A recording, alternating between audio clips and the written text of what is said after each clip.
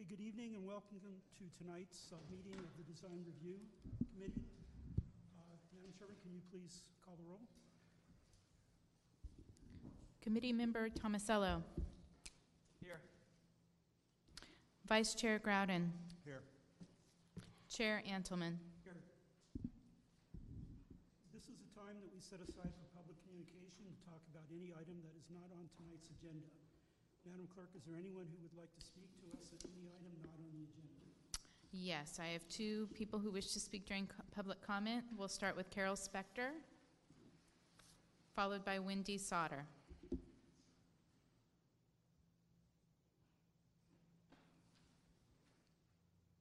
may begin. Thank you. Hello, DRC members, staff, and fellow residents. After attending the last meeting on March 31st, we have the following comments and suggestions that we hope will make this process better for everybody. You DRC members should be made aware of all warrants, exceptions, and concessions that are being asked for by an applicant.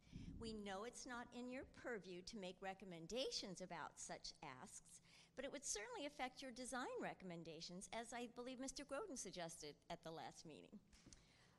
Then, when said projects go to the review process at the Planning Commission, if these warrants, etc., are granted or not granted, a project should go back to you, one, for further design suggestions if things have indeed changed, and two, for continuity in communication between the two bodies.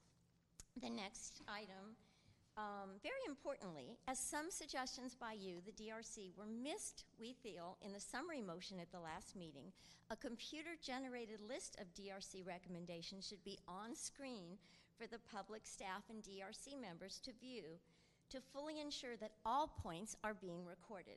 Netta had to try and put all the suggestions together from her notes and her memory, and the DRC members had to just listen and try and remember what was said. A staff person should be writing down all suggestions. Then our DRC members can discuss, cut, or add any items once they see them in writing. Members can then rightfully make motions for recommendations. And lastly, this is just a little thing. At the last meeting, this is more for staff. At the last meeting on the 31st, it went till a little bit after 11 o'clock. So we're hoping we can have less canceled meetings, less items per agenda. We were also tired and not feeling very sharp by the time the meeting ended. Thank you. Thank you. Wendy Sauter. There she is. Good evening, DRC members. I want to thank you again for spending your valuable time reviewing the various projects. Tonight, I would like to address the Front and Kalorama project that you discussed on March 31st. You had a very thorough review of the project and made many recommendations to improve it. Unfortunately, some of your suggestions didn't make it into the minutes that you're being asked to approve tonight. I did listen to the entire meeting, and the following items that you suggested are missing. Item number 1, recessed windows. Mr. Antleman stated several times that solar gain is a concern. You were concerned, Mr. Antleman, that the windows would look like aluminum foil, especially on the south elevation, if they were not recessed or more addressed in another manner. Mr. Tomasello, also you stated that you wanted to ensure that the windows were recessed. You believe that they would be on floors 1, 2, and 3, but you stated on the 4th floor that the recess should be 3 inches, preferably 4 inches. Mr. Groudon also mentioned recessed windows. Item number 2, Mr. Tomasello said that you wanted to see more pedestrian area along the east elevation sidewalk, potentially pulling back the retaining wall and freeing up the corner. Item number 3, the developer promised to make the changes the DRC suggested prior to going to the Planning Commission, working closely with staff to assure the DRC intent is captured in the redesign. I hope that the 3 items will be incorporated into the minutes tonight so that all of your recommended changes will be made. There are so many good ideas proposed, the current motion process inevitably misses some of them. Any ideas you have to improve this would be welcomed by the public. Lastly, when I was reviewing the meeting, I found the city and the YouTube recordings The volume was really low. It was very hard to hear as I was reviewing them. If this can be improved in any way by staff, I'd really appreciate it. Thank you again for your time. Your decisions today will establish what will be here for decades. I appreciate it. Thank you. If there's no other speakers, we'll move on. Okay, item number 1 is approval of minutes of March 31st. Are there any edits or comments on the minutes? Chair Adelman, if you could speak directly into the mic, and that's just a reminder for all the DRC members, that is what is picked up in the recording. Okay, is this any better? Yes. Okay. Sorry, you have to get really close to these mics. Okay, so we're dealing with approval of item number 1, which is the minutes of March 31st, 2022. Are there any edits or comments on the minutes? When I did take a look through them, I did notice that I recalled my comments about specifically the pedestrian area where at the corner of that intersection weren't captured. And I appreciate the reminder about the recessed windows as well. So I'd like to modify those minutes and recommendations, if possible, Chair. Could staff chime in for a minute? So I actually did go through and listen to the recording of the motions and dictated myself personally the motion. I'm happy to go back and listen and provide it, but the comments that were made in the motion have been included. If there are items or comments that were made or captured during discussion that weren't in part of the motion, I think that's a good point for tonight to make sure it's captured in the motions themselves so that we do record them as part of the comments and the recommendations that move forward. If the DRC does have other things that, you'd like us to make sure we look into or work with the applicant on, please let us know tonight, but I wouldn't be comfortable editing comments based on things that weren't included in the motion. Understood. I think moving forward, it's really important for us to be clear in our motions. That motion in particular, I remember being a little fuzzy. Obviously, it was 11 o'clock at night, and I was under the impression that we would direct staff to essentially capture all of the comments that were made kind of outside of a formal motion and provide those more as comments rather than a formal recommendation. And we can absolutely do that. Commissioner Tomasello, we can go back and listen through, and I think Mr. Gillies' comments was if there was more than one committee member who made a comment on something, to provide those comments on to them.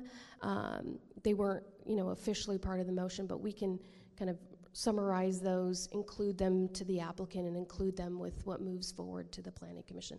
Would the committee be comfortable with that? Yeah, I don't think that the entire meeting is going to be in the meeting minutes, clearly. Correct. They're action minutes. And it should be, it's action minutes, and it is the motions. I think that the motions should be reviewed and made sure that those are included. Sure. As far as every comment, you can't be in there. Unfortunately, I wish some of mine were.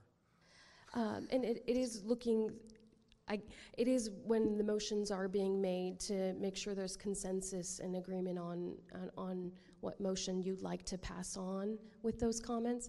If you would like to continue the minutes tonight, we will re-listen and re-bring these minutes back. I would be comfortable if we could continue them. If we could Sure. do a motion. Yeah, do we need a motion to continue them with a re-listen? May 19th is, I believe, our next hearing. Sure. Would you like to make the motion? Well, sure, I'll make a motion to continue the meeting minutes to, you knew the date, our next meeting. Of May 19th. Yeah, so with a re-listen and make sure that all the action items are within and noted per the speaker and committee member Tomasello. Absolutely. And I'll second that. I appreciate that. Thank you. Madam Clerk, would you please call the roll? Committee Member Tomasello. Yes. Vice Chair Groudon. Yes. Chair Antleman. Yes. There we go. Motion Okay, passes. the next item on the agenda is item number 2, which is project 14608. Has anyone had any ex parte communication regarding this project? I have not. No, I have not either. Okay, can we please have staff presentation? Sure, thank you, Chair Adelman. Before we get into the presentations, just because it's the second time we're doing this, just want to remind the DRC and the public how we will conduct the agenda items. So there will be a staff presentation of the overall and high-level background and context of the project. We'll then allow the applicant to share about the design features, comments, and walk through the project with the applicant. DRC can ask staff and the applicant any questions, and then we will open it up for public comment from the audience, and then close the public hearing for deliberation, discussion, and then a motion with recommendations. So with that, we'll move on to item number 2. Thank you. The current item on the agenda is a request for design review, exceptions, and a coastal development permit for a mixed-use building. The site is located near the Thompson Boulevard, San Juan Road intersection, right between U-Haul and CarQuest Auto Parts over in the Midtown area. Existing context includes commercial, institutional, and residential uses along Thompson Boulevard. There's a middle school across the street to the north of the sites. Nearby projects include the San Juan Village multifamily residential project, which is located at the intersection of Thompson and San Juan. Also Thompson Village, which is located further east along Thompson Boulevard. And then also the Tom Cruise project located at the intersection of Thompson and Santa Cruz further in the east. So you can see there are 3 nearby projects, two of which is under construction. Thompson Village is toward the end of their construction. San Juan Village is probably smack dab in the middle of their construction, and then Tom Cruise is entitled but has not began construction thus far. Current graphics on this screen show renderings of 2 of the projects, and then Thompson Village. That is a fairly recent photo, seeing how most of it is almost complete. Project history and background on the Pacific Wave project. So the applicant submitted a project a couple of years ago in the summer of 2020. The most recent submittal came in earlier this spring. The project scope initially was for a 3-story mixed-use building with just over 2,300 square feet of ground floor commercial with access off of Thompson, and also 18 multifamily residential units above a podium structure. The project scope has since been modified to reflect the current request from a design standpoint, and probably the biggest change other than design has been the change in ground floor commercial. It's now at 1,900 square feet. 3-story mixed-use building, ground floor commercial, and 8 multifamily residential units. Access comes from the public alley. There are 2 access points as well for pedestrians along Thompson Boulevard to get to the multifamily residential units, as well as the ground floor commercial. The maximum height of this building is 47 feet at the top of the elevator shaft, and the ground floor area of the entire building is 5,800 square feet. This project does include a couple of exceptions, but these exceptions are mainly for parking placement and courtyard placement. And at this time, the applicant team will make their presentation on this project. And the applicant team is welcome to come sit at the table here at the front.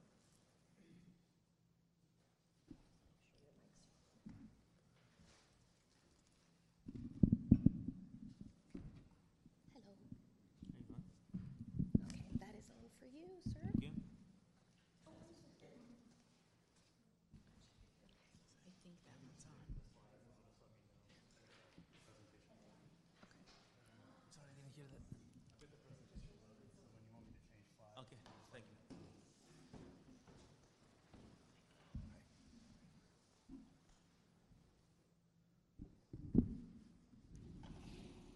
Okay, hello everyone. My name is Frank Rowe. This is Lisette Elenes. We are with Can you Coastal Architects. speak closer to the mic? Sorry, we're just going to have to get very comfortable with the yes. mics. So we are Coastal Architects. I'm sorry, you're architects. And yes, this is our project. We have been back and forth with the planning department from the initial designs to what we have now. And like they said, we have some commercial space in the bottom floors, and we have 8 apartment units on top.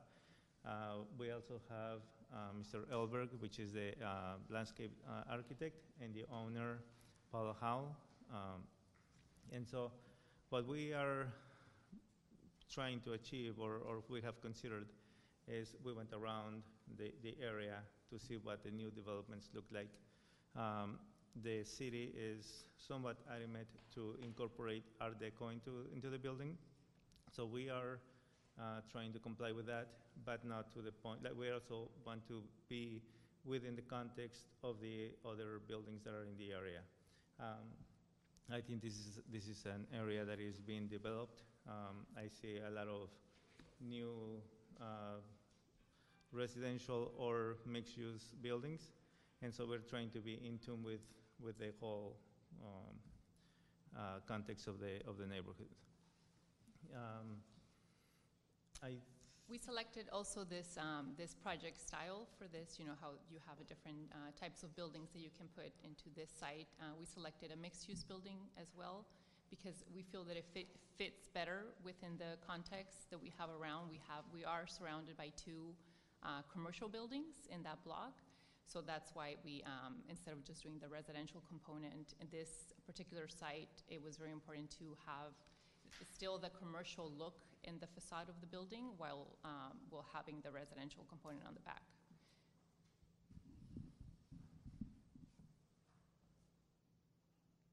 Do you want to continue? Okay.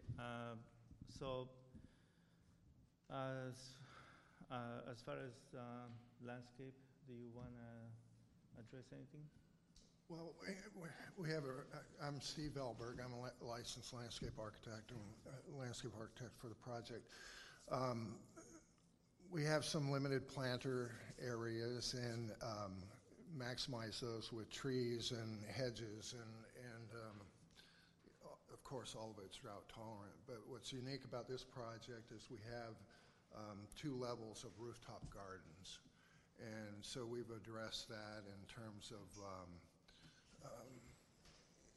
just planters and all that type of thing. So greening up the upper floors and having the ability for the inhabitants to, dining table. We have a fountain, a water element, and we'll have some overhead canopy structures up there, maximizing the livable space. Initially, we did have a larger courtyard, but we feel for this site, because there's parking on the back, that the use of the courtyard in the second level would not be as occupied and as desirable space because of just overlooking the parking. Instead, we are proposing the roof terrace, which has views to the ocean. So that's where most of the residential amenities would be located at. And we do have a limited courtyard space at that second level, but the main amenities are in the terrace with the views.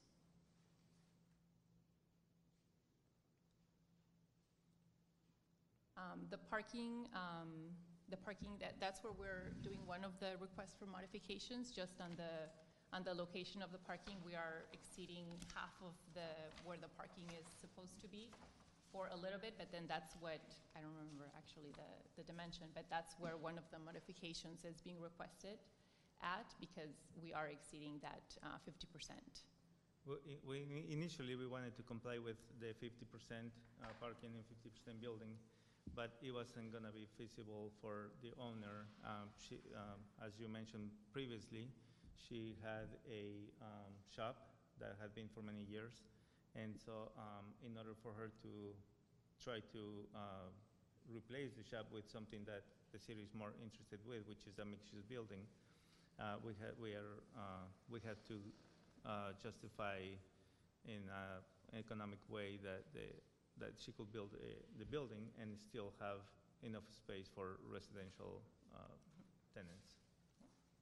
Because a little history on it too, that was a radiator shop that actually was burned, ground down. So then that's why Paula considered at some point rebuilding the same radiator. But seeing that, there's a lot of, developments and opportunities along Thompson, that's when she considered doing the mixed-use apartment building, which we feel that site or that street is going to get pretty developed with this type of projects as we move along. Any other issues you want to address? Any issues? Well, the issues, I think we have been working with planning department for a while. We feel that we have resolved most of the issues. I'm sure that in some of the emails that we received some of the comments were that the building was too dark. I think that is just the way the plans printed. If you look at the photos on page 2 or throughout the plans, it just printed very, very dark. I think it's really difficult to nail the colors because everybody will have to have their monitors calibrated, and so but it's just the way they printed. Of course, I'm sure that some comments were about the height of the building or the bulk or whatever, which is we were expecting that. So we're trying to have different matching to soften the matching on some of the sides, but we also are trying to make this project feasible for the owner. So we're hopefully we achieve that balance. That. Okay, do committee members have any questions of staff or the applicant? I'll go either, but I'll just ask the applicant. Are you okay? Yeah. Okay, so I want to ask why, I'm going to go on style. Why are you going at Art Deco? Because it's part of the Thompson guidelines to have an Art Deco style. That's not something that the owner wanted to do. They were more into modern. Do you believe that the 1997 design guidelines appropriately address Art Deco on Thompson? And where is the other Art Deco that the guidelines mention? Other than the Firestone building, I can't name one, so I was wondering if you guys can as architects. We had a back and forth with that because we didn't feel that this building needed to be Art Deco. That's not what we were, trying to do since the beginning. Initially, also the owner talked to planning to see if it was feasible for her to even move into doing a building, and it was mentioned to her that we needed to comply with Art Deco guidelines until the second review. They're the design guidelines. They're not zoning ordinance. They're design guidelines of 1997, which also say in them that they cruise on Thompson too. And I don't know of another building other than the wheels on the Firestone building and maybe the turret on Leashless. And that's not even Art Deco. That's actually Spanish Art Deco.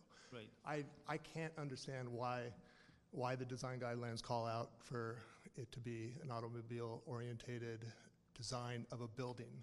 Yes, it is. It was once a highway. It had on the end you have the fruit bowl and all that, or the vegetable bowl. I just question the entire style of it, and if it sounds like planning is helping you guys design and choose the appropriate contextual building, and it doesn't seem right to me. Now, going on from that, I have questions of. There's a few things in your presentation where you say smooth stucco, and then you actually have sand stucco on your materials board. And can you clarify which one that will be? Smooth stucco. It is smooth. Yes. Okay.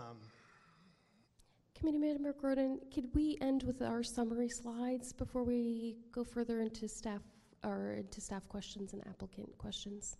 What's that? Could we wrap up our summary slides? We were going to do their presentation, ours, and then open up for comments. I have no idea what you're saying, and I'm sorry, I can't hear you. Sorry.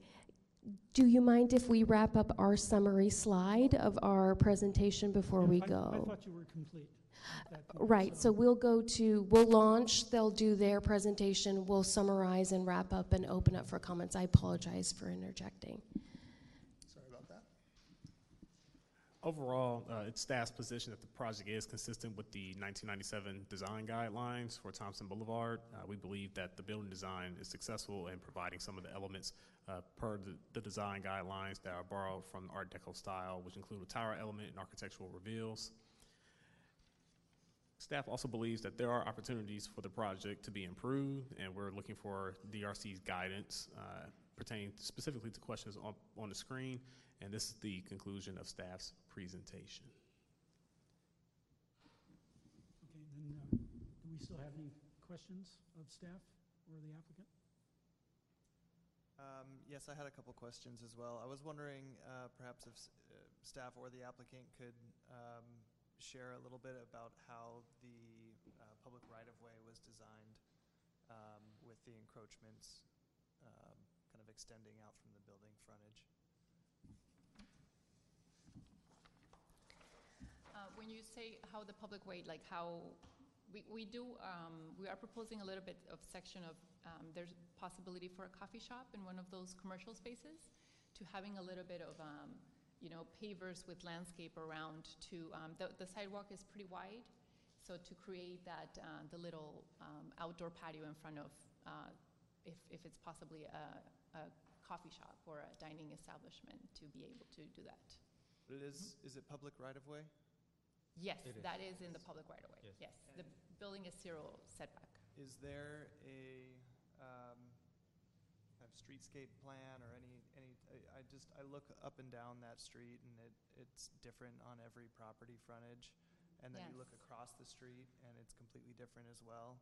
I'm just wondering if there's some type of comprehensive kind of plan for that. Maybe a question more of staff.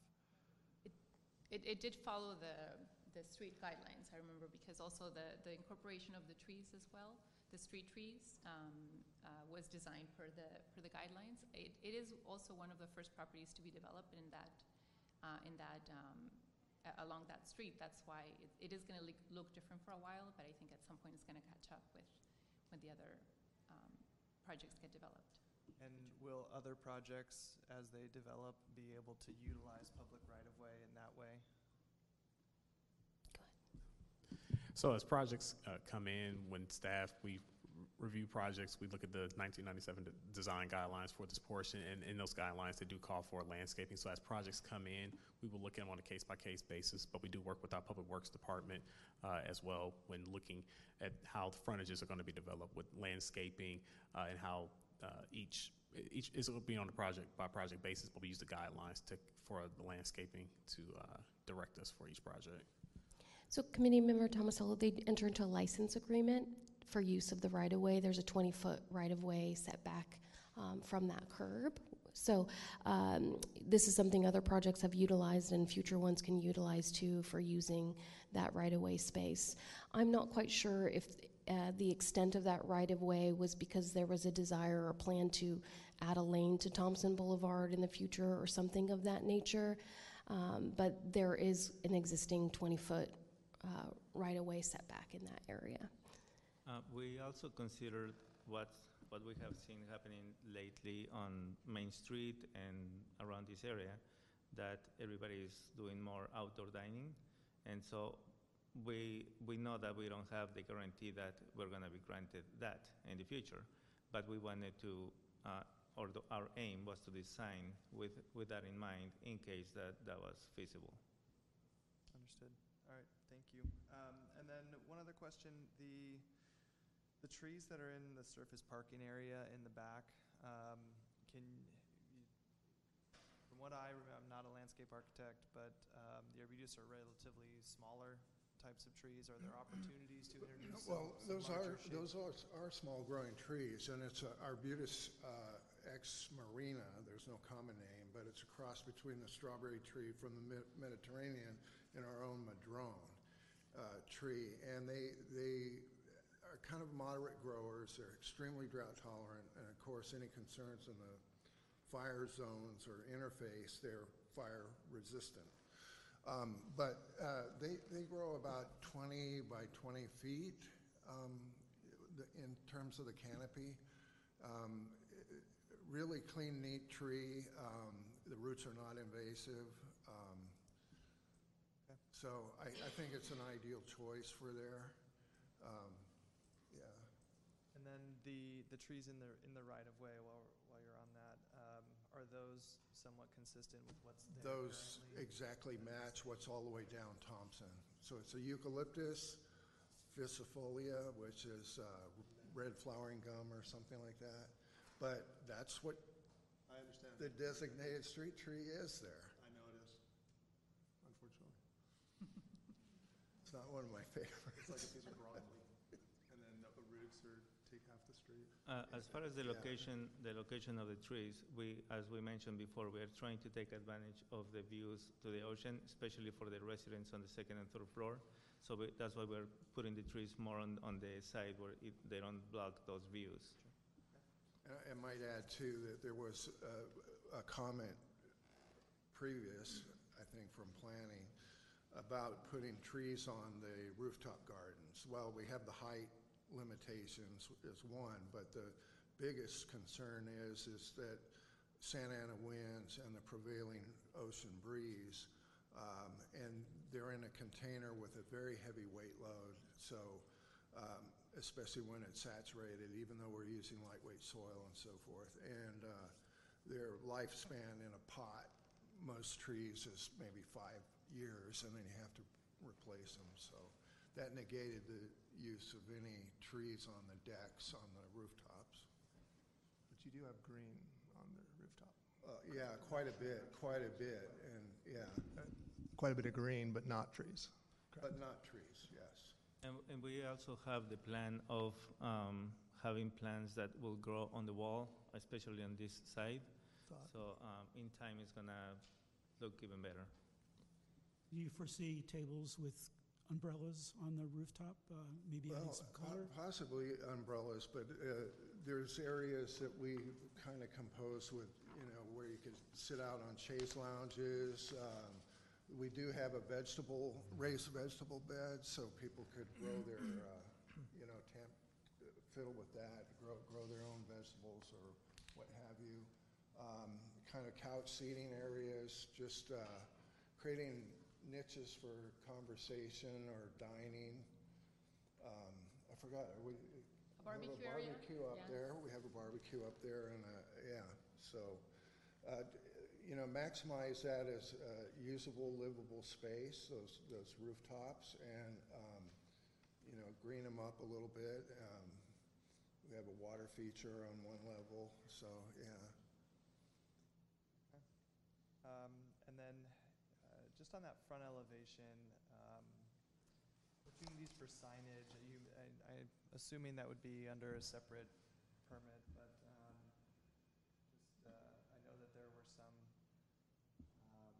guidelines in there about signage, and wanted to see if you guys had considered that in the design of sort of that.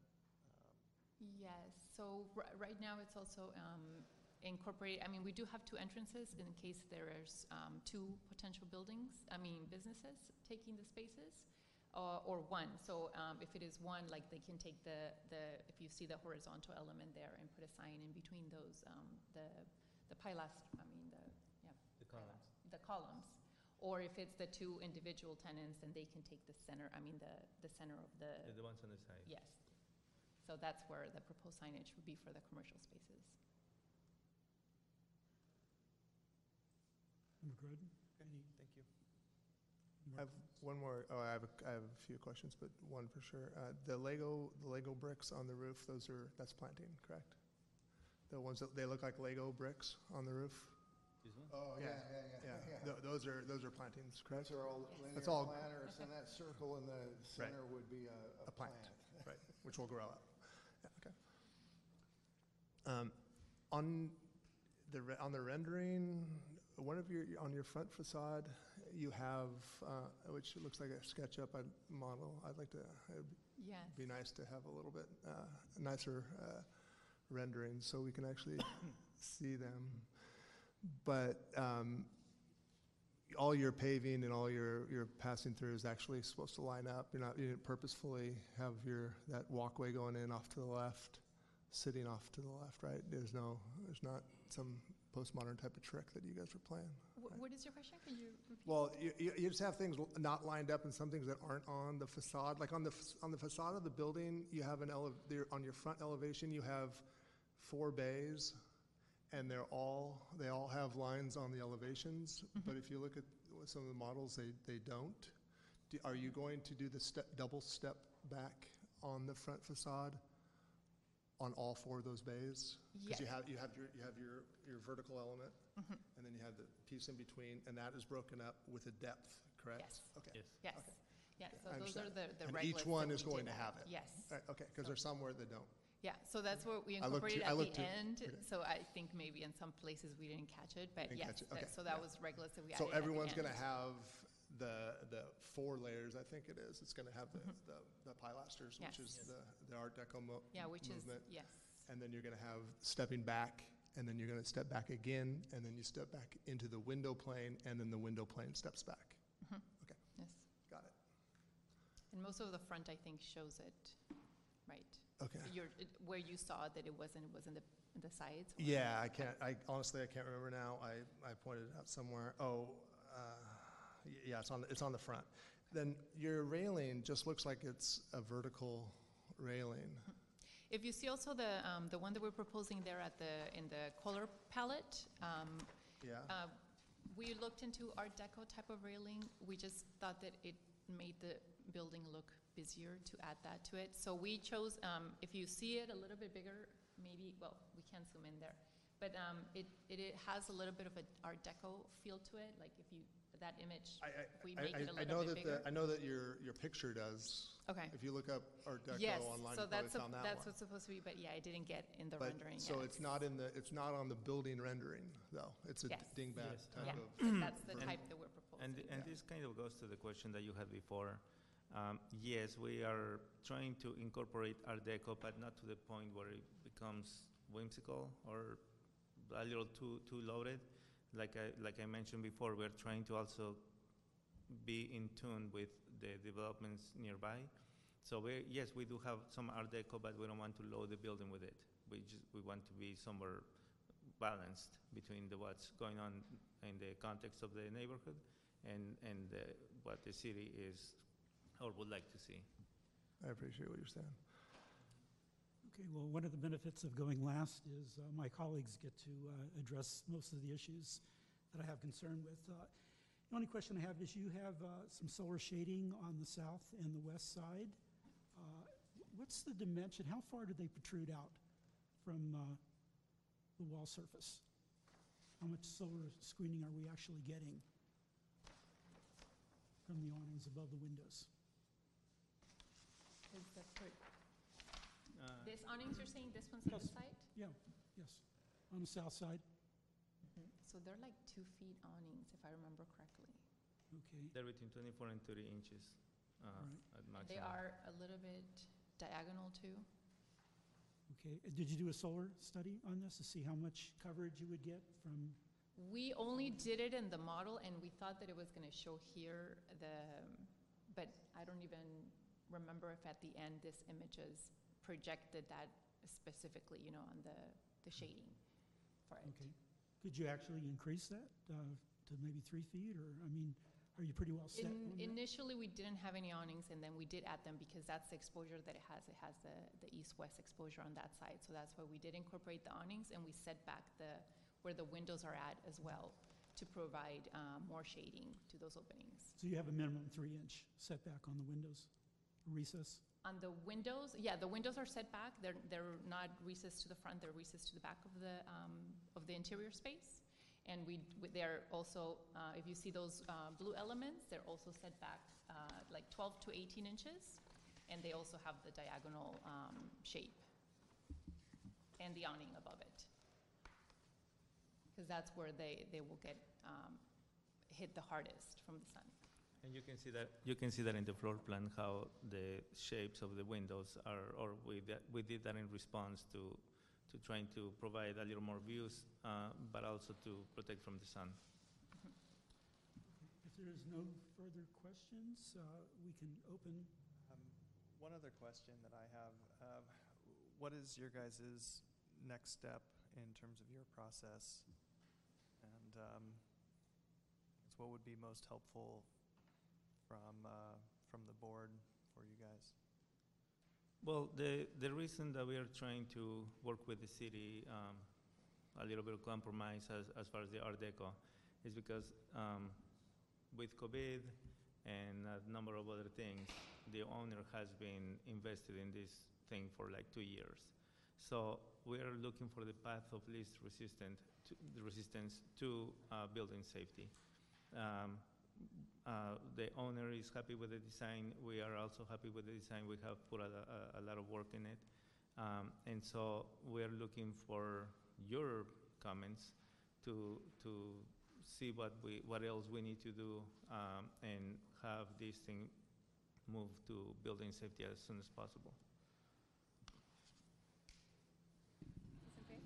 Yeah, of course. Well, I'm fourth generation Venturan, love my city. And so when this garage that I bought from my parents, who built it in the early 70s, burnt down, my first visit was here, after just going through the Thomas fire in my neighborhood, coming here saying,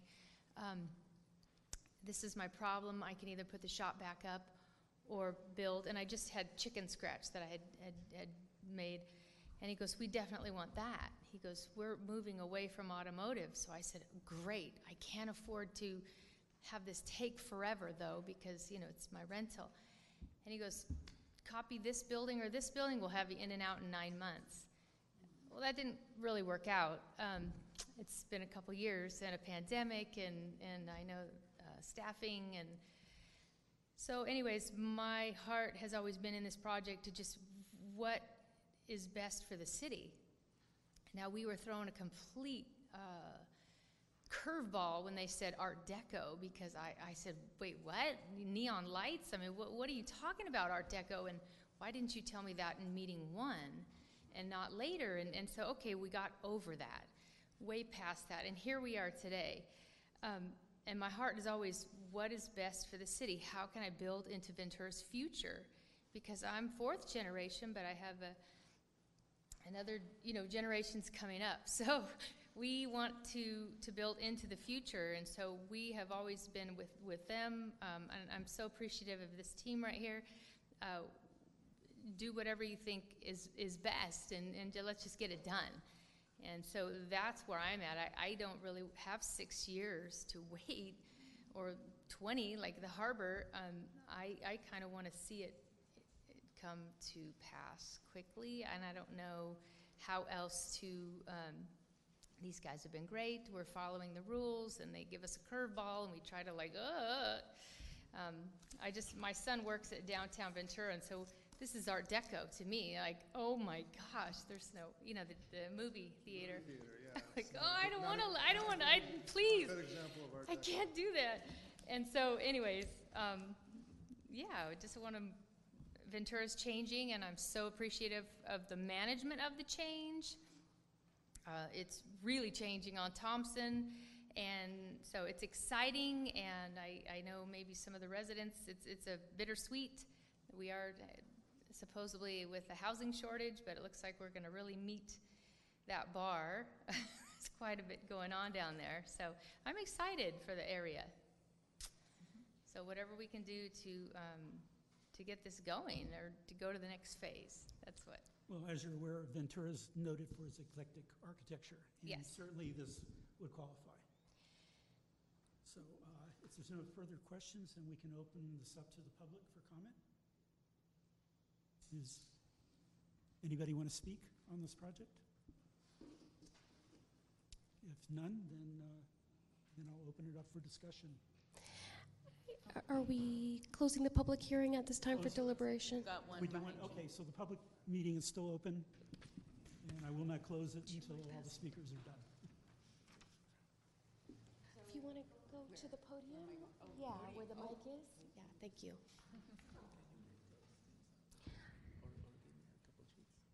Leslie Purcell. Yeah, hi. So I've been away from Ventura for a few months, and I came back and was rather surprised at all the building that's been going on.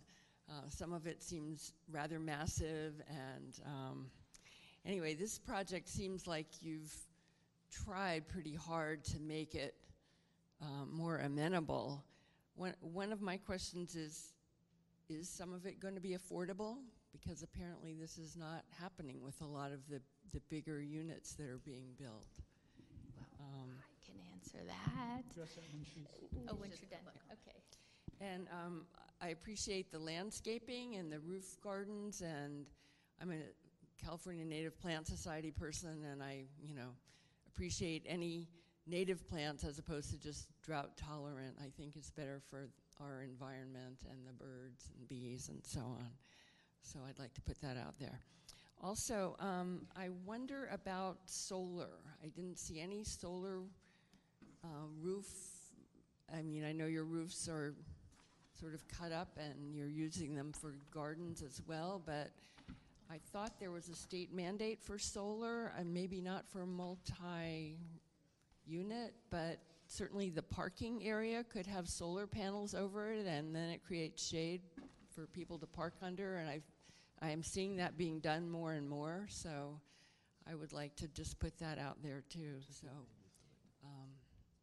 I guess that's the main thing. And the other question was about water. People are always worried about where's the water coming from, with more and more places being built. And also where does it infiltrate? It looks like maybe you've got enough landscaping so it infiltrates fairly naturally. But these are just some of the concerns that many of us in the public have. Thank you. Thank you. Okay, if there's no further comment from the public, I'm going to close the public. And can I just ask the applicant team now that the public hearing's closed, if you could please take your seats back in the audience? I was going to let the applicant address the issue that was brought up Sure. during public comment. So you have an opportunity to address the issues.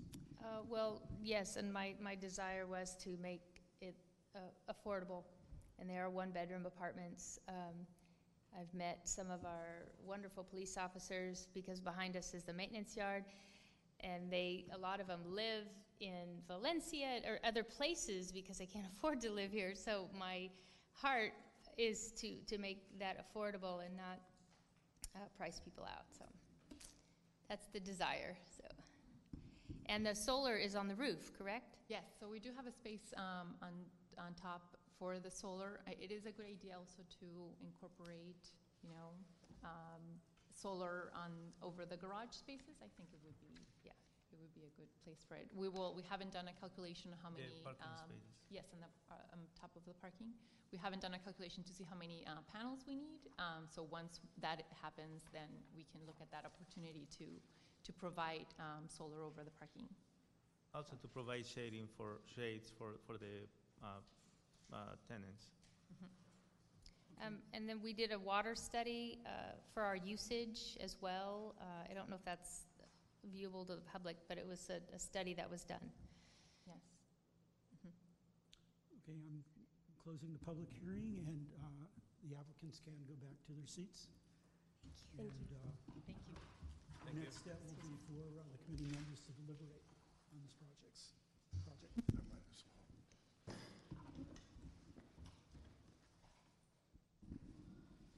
Go first. I don't care. Do you guys want me to comment? Yes. I actually think that the plan is pretty well done. I think the massing and the intent of having the mixed use, the commercial on the bottom, the residential above is really appropriate. I think I'm okay with the landscaping. I don't think we necessarily need big trees on the roof. I think they have addressed the site really well. I know we're not addressing the exceptions, but I think that the 50% parking it's the idea to put the parking behind a building put the building on the street, which I think they did really well.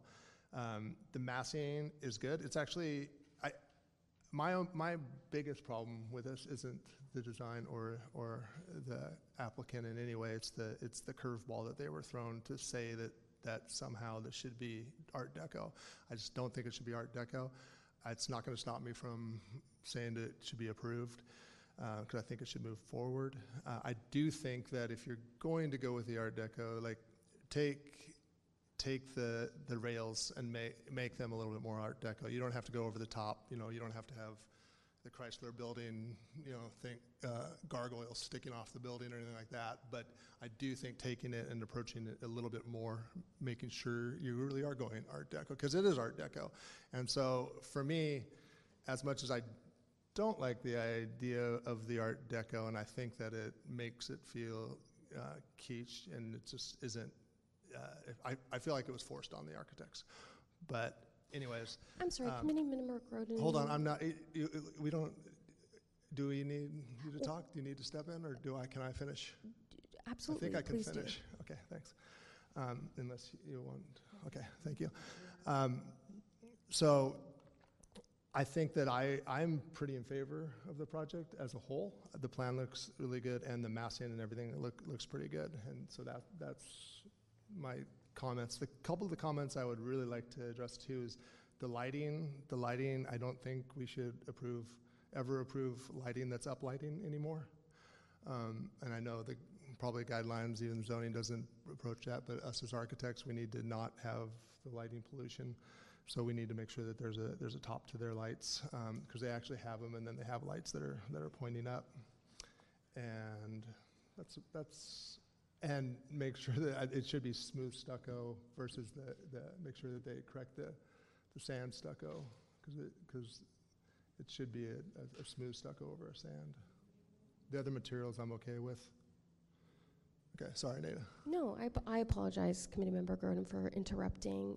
If I could just make a comment too and address some of the comments in regards to the curveball or the direction on the Art Deco. I appreciate that it is coming from the 1997 design guidelines, but those are the governing design guidelines for this area, and referenced the Midtown Corridor Development Code did not change or alter those design guidelines, and so they held in place when the Midtown Development Corridor Code went into effect in 2007. And so, staff has a different opinion. I don't think it was a curveball. It was, hey, these are what the design guidelines indicate the development in here should be. I don't want that to come across that if the DRC believes that those design guidelines are not appropriate for that area any longer, or don't fit contextually with what has evolved in that area over time, to be able to comment on that. But just wanted to be very clear that the direction is coming from design guidelines in the code. We could address that under staff communication then, that issue about guidelines. If we have questions in general about guidelines. Absolutely, and that's why they're attached to the packet, so you can see what those guidelines do say. And when we are reviewing all the projects, we do look at those guidelines. That's a comment we have heard a lot from the public, that they want to ensure our design guidelines that have been incorporated through the city are applied and used when we are reviewing projects. And also that is something that state law does require us to do when doing housing project reviews, that we are using guidelines to shape our reviews and our comments. So just to provide some context, and absolutely available for more questions. Okay, Member Tomasino, any comments? I think I generally agree with all the comments that Board Member Groden mentioned. I think this is an appropriate development for this site. 8 units on a commercial corridor infill lot. I think it's appropriately massed, and I appreciate all of the variety in the massing and kind of undulation. In terms of style, there was a couple questions I think staff had of, is this sufficient Art Deco style? I actually think it could probably be pulled back a little bit. And, I think, for instance, the columns seem a little heavy to me on the front facade. If they could be simplified a little bit and try to just capture some of those. I actually appreciate kind of the whimsy, nostalgic throwback Art Deco elements that we see here and there. I don't think it has to be so in your face as kind of, as Board Member Groden said, kind of taking it to the max. So if there were an opportunity for the architects to consider that, I'd be in favor of that. I wouldn't mind seeing it either pulled back or pushed forward, but the point of that really, it's not even not whether a throwback is appropriate. I mean, to me, it's throwback to what? To 1920s? Not in Ventura. I mean, I don't know. I guess I'm confused by the pushing of it. Even I read through the guidelines. Most of the buildings that they actually show in the guidelines that are Art Deco aren't Ventura buildings. The one I think they do have the Firestone building in there, but there's a lot of other styles that are appropriate, that they say are appropriate in that area, and that it's more about the car and the movement of the street, and that makes sense because Thompson was the highway, and it is a moving street, and so there's a lot of other ways to deal with that. Even though the guidelines do mention Art Deco, they also mention geometric figures, they mention metallic materials.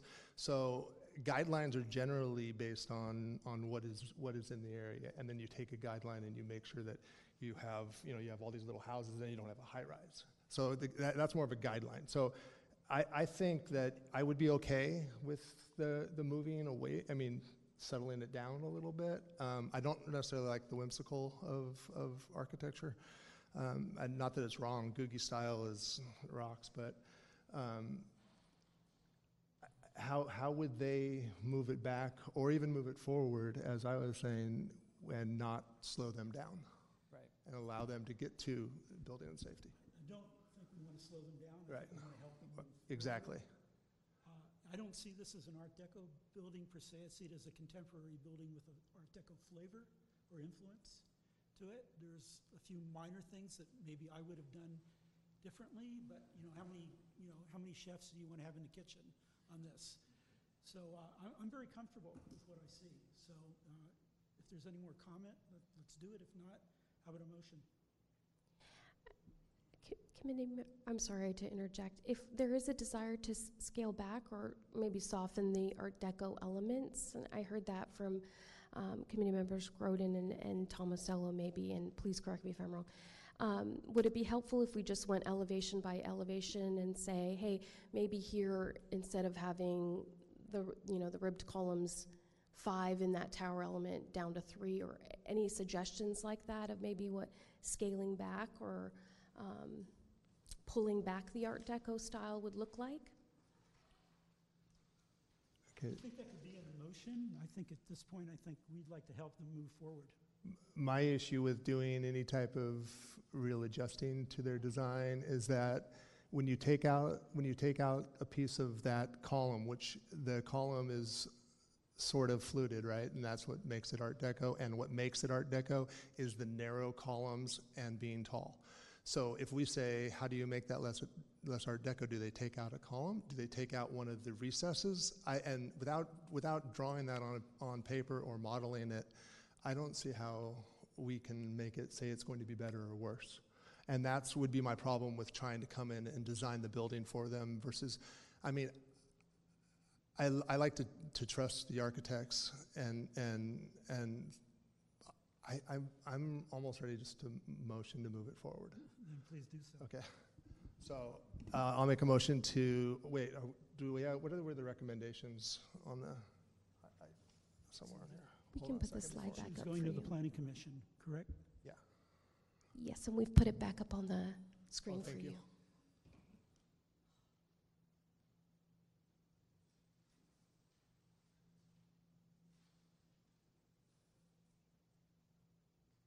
Okay, I'm not going to address those. I'm going to make a motion to move the project forward as designed and as presented today with, hopefully they'll refine their design just a little bit farther along to move it forward as presented.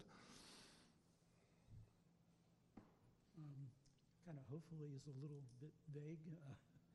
Maybe you could kind of tighten that up a little bit. Drop the hopefully.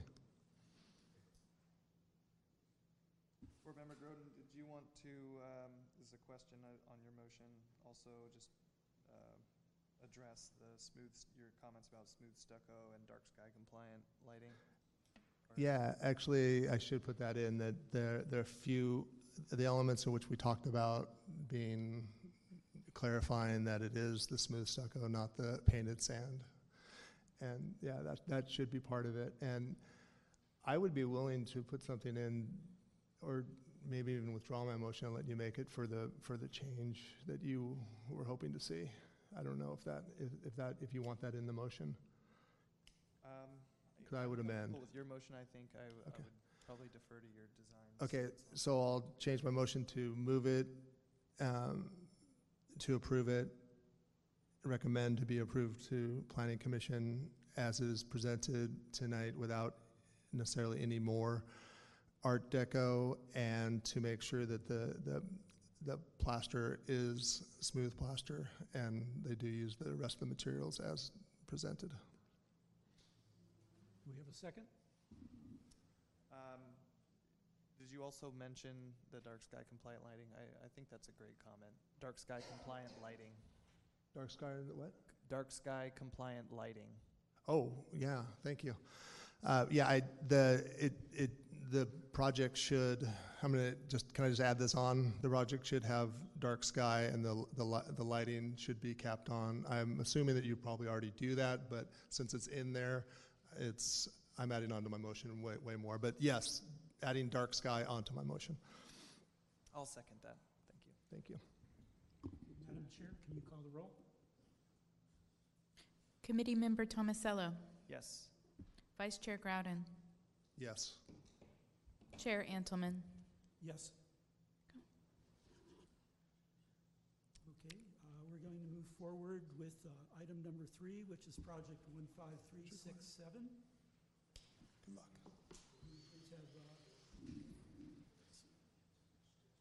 Has anybody had any ex parte communication on this item?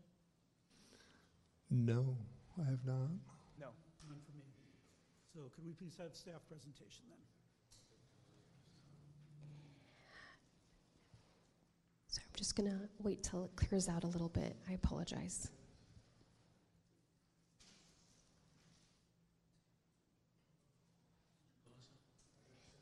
And you can come sit up front too as well. Yes. Do you have anyone else with your architecture team with you? Oh, great.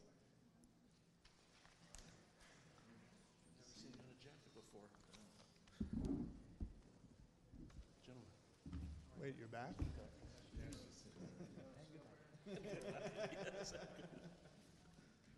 You're back on this one? Oh, yeah.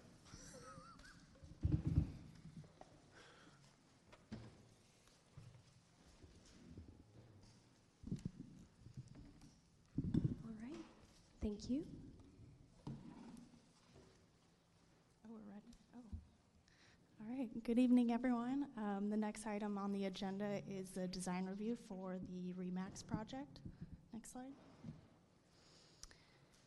The project site is located in the Victoria Corridor Plan and Development Code on the west side of Victoria Avenue, just south of the 126 freeway and north of Telephone, across the street from the Government Center.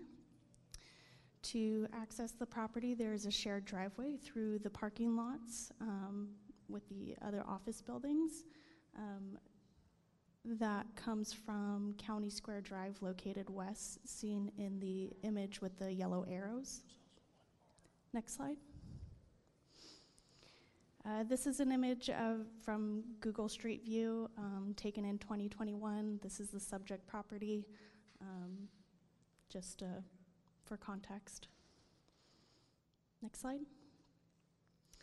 The existing surrounding area consists of other office buildings constructed in the 1980s, and further down on Victoria are some other major shopping centers, including the Walmart and Ralph's.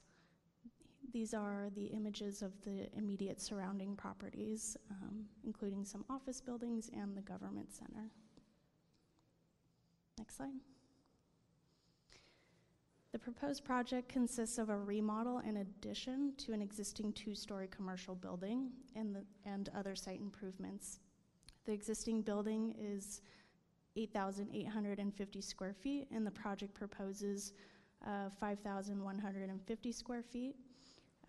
Overall, the project maintains the general location of the existing structure, which is in the center of the parcel, and the parking and vehicular access circulates around the building. There will be surface parking spaces with additional landscaping throughout the parking and surrounding the site.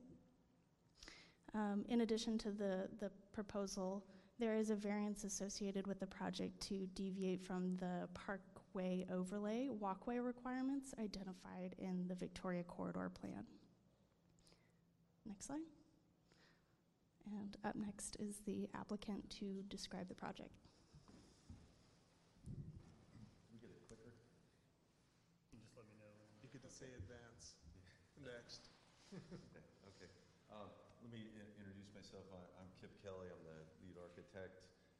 This is Mike Sipes, our client and owner of Remax Gold Coast. This Karan Nashin works for me.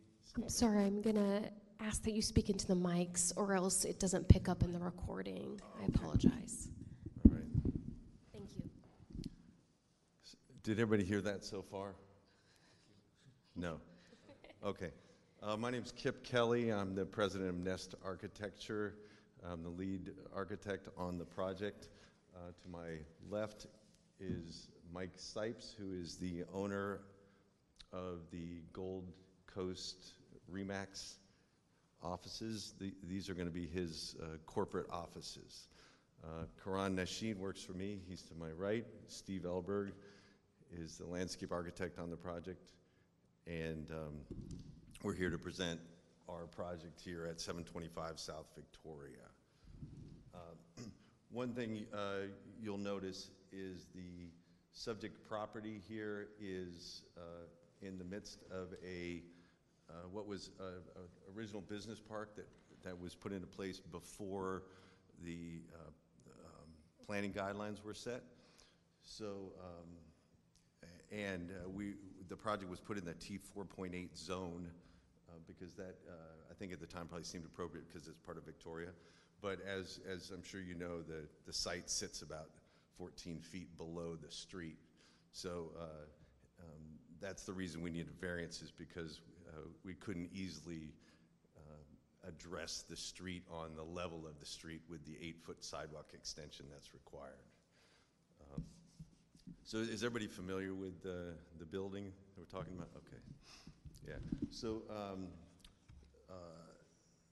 our goal with the project was to reflect the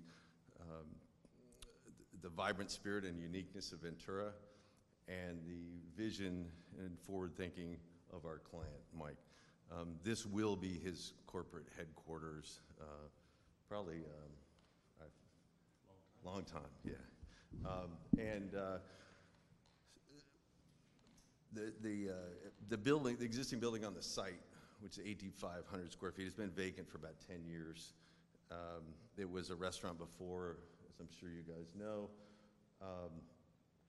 and it was a restaurant that was designed really for the occupants to enjoy the inside. There wasn't a lot of openness to the outside. It was very dark inside. It had large volumes. It was very well built, but it really wasn't designed for offices. The other buildings around it obviously were.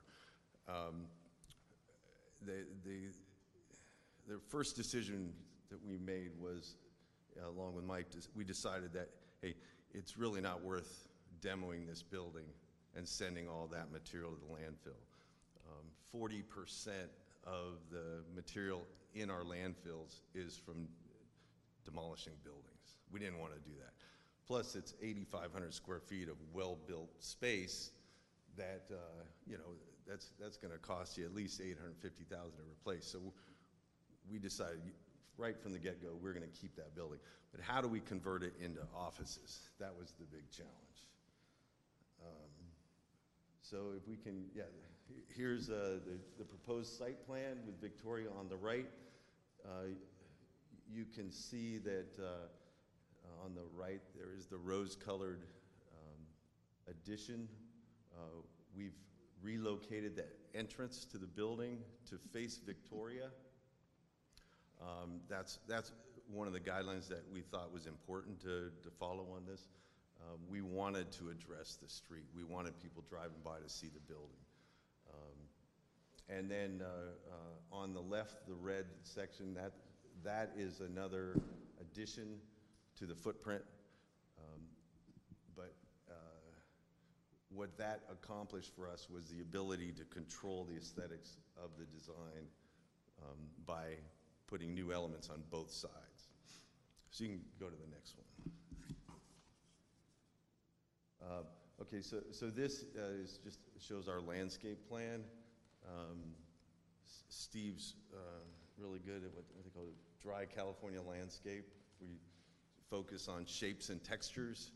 It's all drought-tolerant vegetation, and it's important because what we're doing with this design is we're opening the interiors to the outside so that the gardens around the perimeter become a focus for the offices that also wrap around the outside of the building. Next. Here's some details showing the one-story addition on the right. You can see the footprint extension on the left. The offices wrap around the perimeter, so the realtors all get good natural light. You can see by the shapes that we've employed in the additions, our whole goal here is to bring in the north light and try to erase some of that harsh west light that would be coming in. You can see over on the left, it's almost a shield that will block that west light coming in on that addition. So it was really the lighting, the daylighting, and the views into the garden that drove the design. Along with the shape of the existing building. We've done a lot of remodel work through the years, and one of the things we learned early on is if you're going to remodel a structure, you can't really fight it. You can't put a face on it and expect it's going to work. It's really important to us that when we complete a remodel, the whole building looks like it was a new ground-up building, and that's what we really worked hard to do here.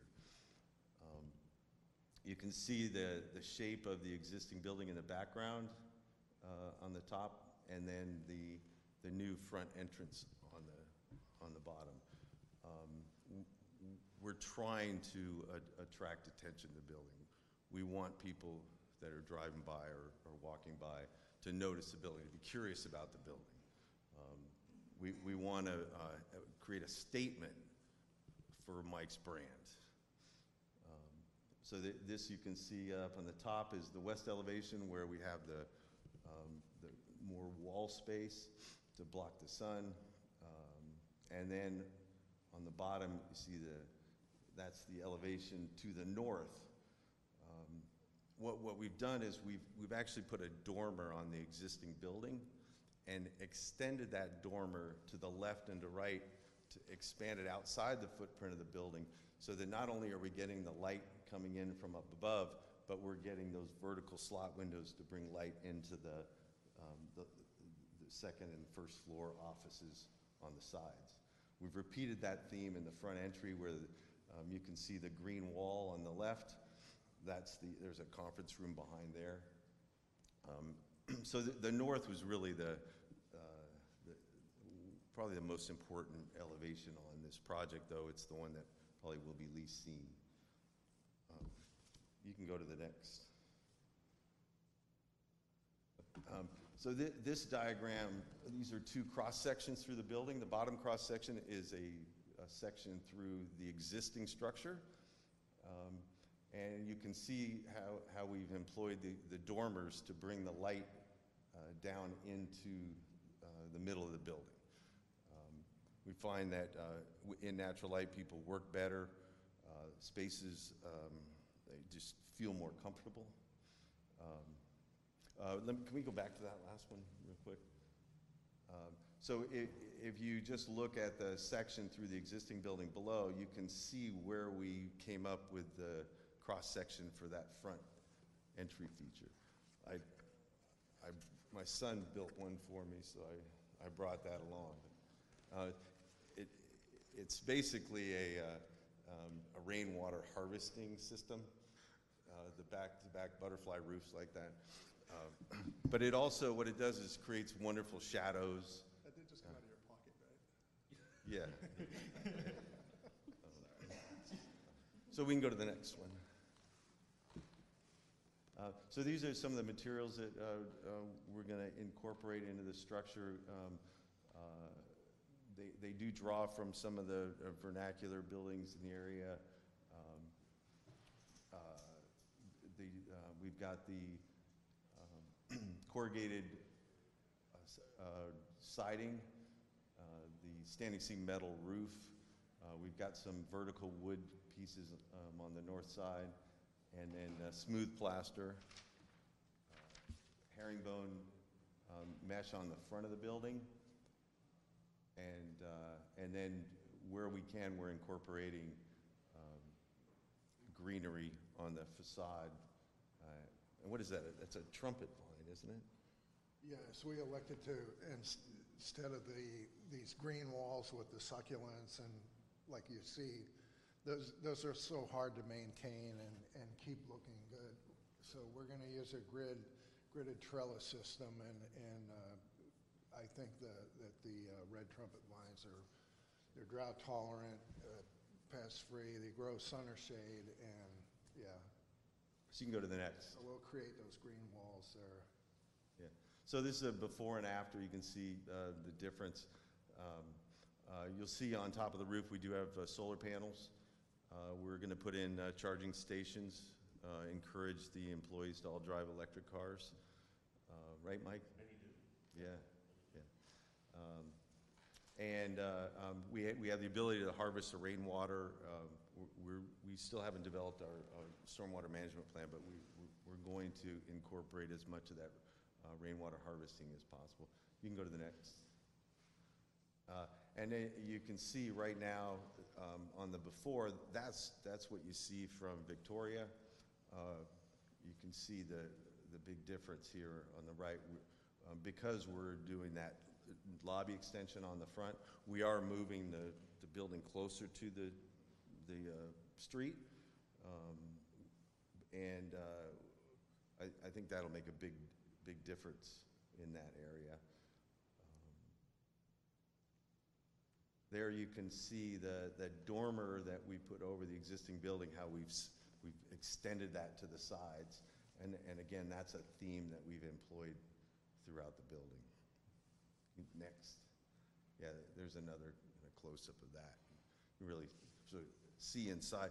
If you've been in that building, or you remember being in that building, there's wood ceilings in there that are actually pretty nice. And it'd be a real shame to have just thrown those in the landfill. So we're able to maintain all of that, and then we're building upon that.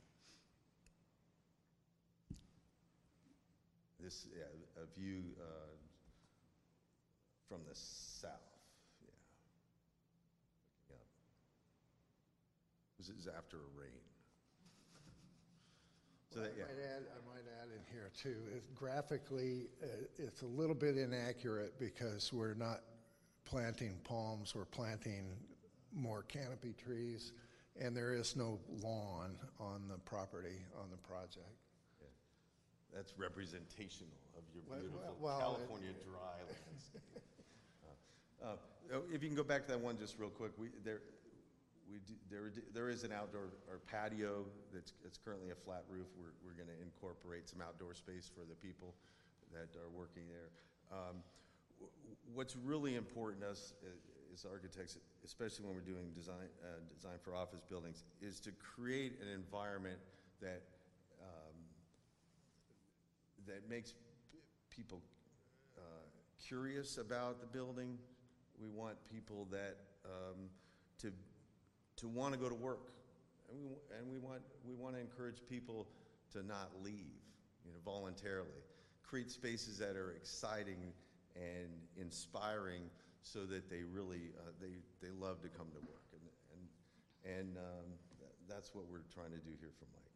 Well, and add in there, Mike, too, the balcony there where you can sit out, you can have lunch, maybe have a barbecue on the, yeah. I think that's important stuff. Appropriate? Okay, I wasn't sure. Mike Sipes. And so, yeah, it was very important to me. You know, in the last 2 years, our industry was shut down at one point in March 2020 for about 2 months, 6, 7 weeks actually. And, you know, many of our agents can work, you know, they can work independently and they can work from home, and, you know, technology is such that, you know, but I feel I've been doing this for almost 30 years, and nothing replaces the people-to-people component of what we do. We help people move into homes, and so we want them to feel like when they do come clients of my clients, my agents, to come into the office and feel like it's, you know, part of their home. It's unique, it's interesting, and they want to come, as well as our agents want to come in. They create that synergy and camaraderie, and it actually ultimately helps them in their business vicariously, being in the space. You don't always realize it, but you run into somebody and they have an idea or they have a client and they put A and B together. So real important for me to create the outdoor. The deck was actually probably one of my largest priorities, as well as the open space in the middle and what Kip has designed with the light coming down and filtering to the bottom floor, which is always the hard part on a 2-story, to not create a cave. And so he's done that with the opening the second floor to the bottom floor and one element in the middle and bringing that northern light in. So that's it. Yeah. Any further comments? So I'm going to summarize staff's perspective here. So the project does maintain the pattern and the development of the surrounding areas. Although it is a modern design, it's still consistent with the Victoria Code design guidelines, which were attached to your staff report. Staff doesn't have any additional comments or recommendations. However, that doesn't preclude you from providing any additional comments. So with that, next slide, we are recommending that the design review committee just approve the design review. Does members have any questions? Let me throw something at you first. This is going, the final review is going to be through the planning director? It'll be a director's hearing. And why was that decision made? Why is this project not going to the planning commission?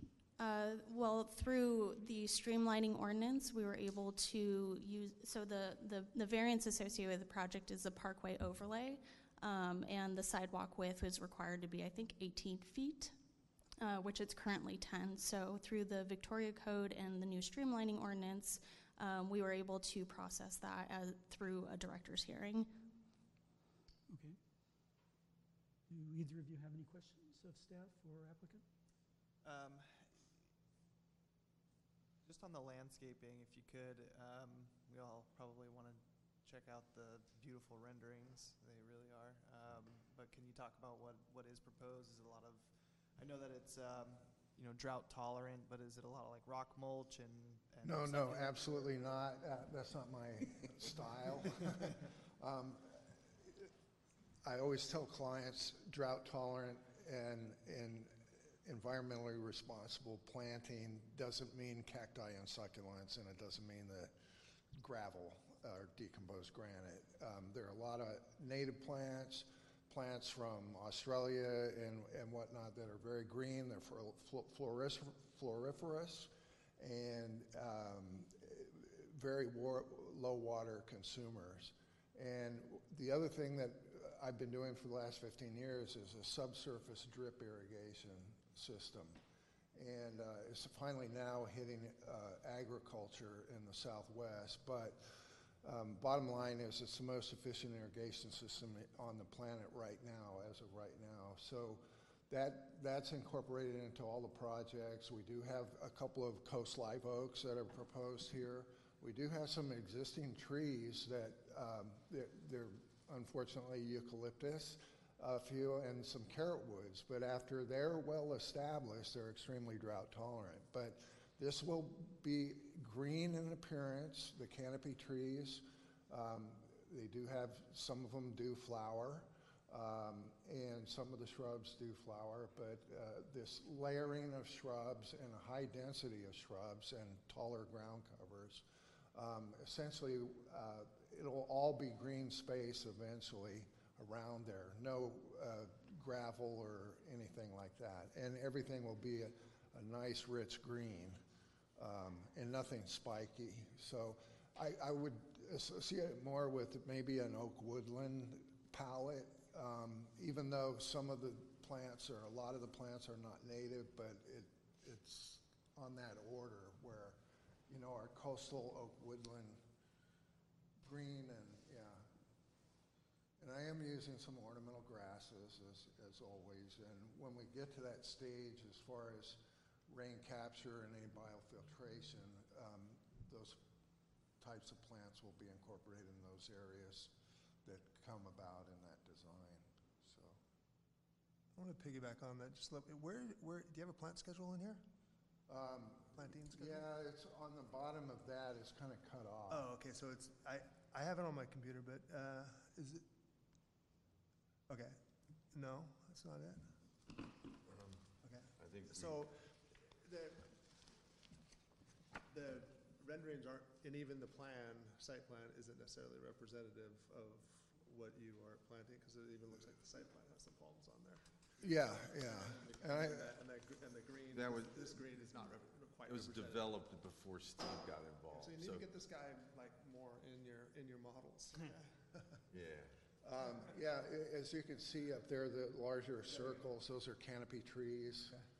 And yeah. And I know that there's some municipalities in the Southland here that on multifamily and commercial projects, you can't plant palms anymore. And I've had clients ask me, they say, well, why not palms? You see them in the desert. And I said, well, where do you see the palms in the desert? At the oasis where there's water. And there's only one that's a big one that's natural. Washington. Right. Yes. But so those round, all the round big trees are canopy trees, and They're then all canopy trees, and then your dots in next to the building. It's somewhere in between the all green and the really tight to the building, and it's not the cactuses or succulents. No, it's layers of gotcha.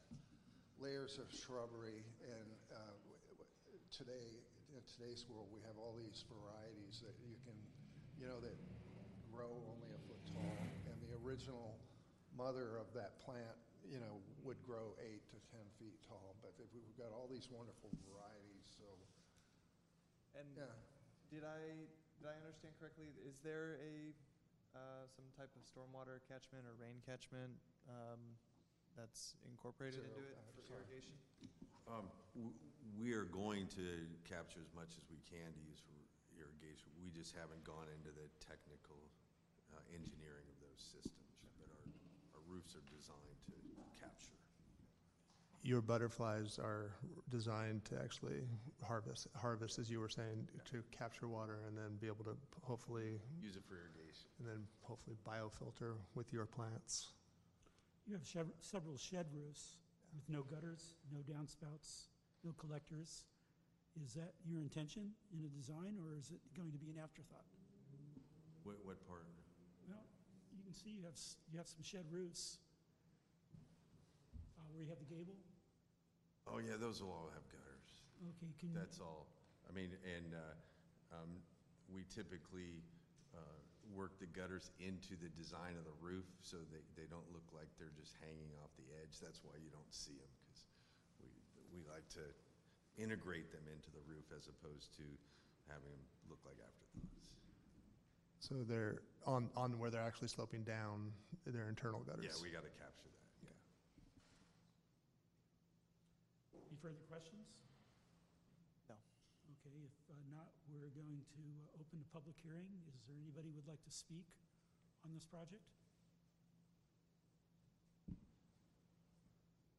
If not, I'm going to close the public hearing. And, Sorry, if the applicant team would like to take a seat back in the audience. At this time, we're closing the public hearing. Sorry, should have been louder. Didn't want to yell at you. Thank you so much. So we're going to go into the deliberation phase on this.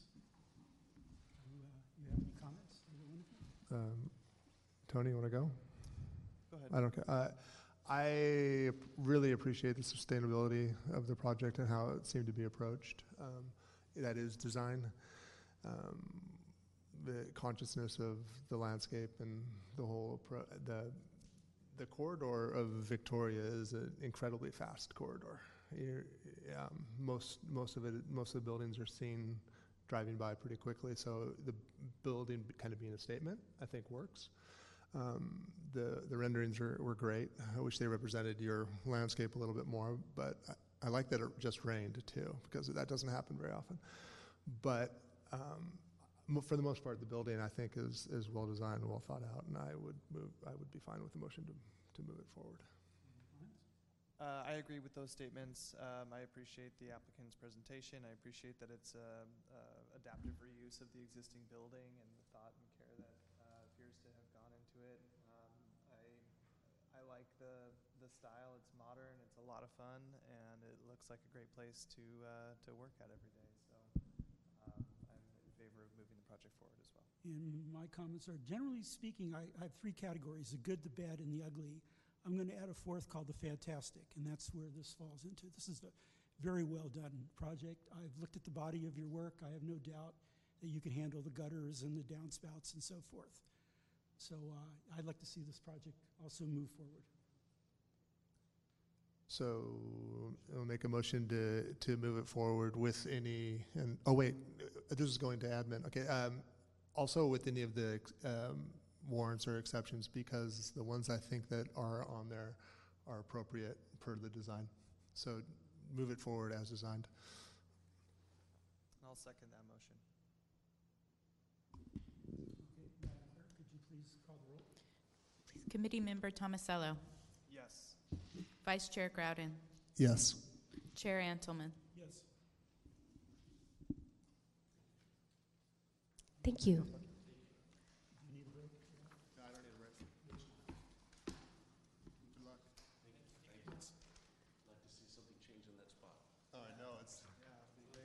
Last time I went in there, was a lot of crack. Do you guys want to come up? We did have good Mexican food there. I missed that part. Yeah, no, I didn't exactly. Okay, we're going to move forward with item number 4, which is project 15367. Staff, please make a presentation. Just give a minute for the applicant team to. It's a big board.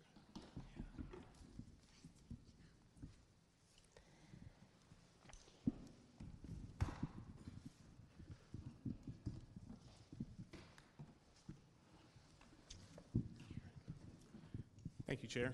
The current item on the agenda is a request for design review, warrants, exceptions, and a lot line adjustment for a residential development. The project site is located southwest of Wells Road between Blackburn and Telegraph Roads. This is on the far east end of the city. The site is currently vacant and is entirely within the Parkland Specific Plan, which was adopted by City Council back in 2009. Some nearby projects include the farm southwest of the site, and then Parkland's Phase 1 northeast of the site. The subject site is outlined in red on the screen, and then nearby projects are outlined in yellow and orange on the screen. The surrounding area in this part of the city consists of commercial uses along Citrus Drive and Wells Road. There's a school, private school out in this area.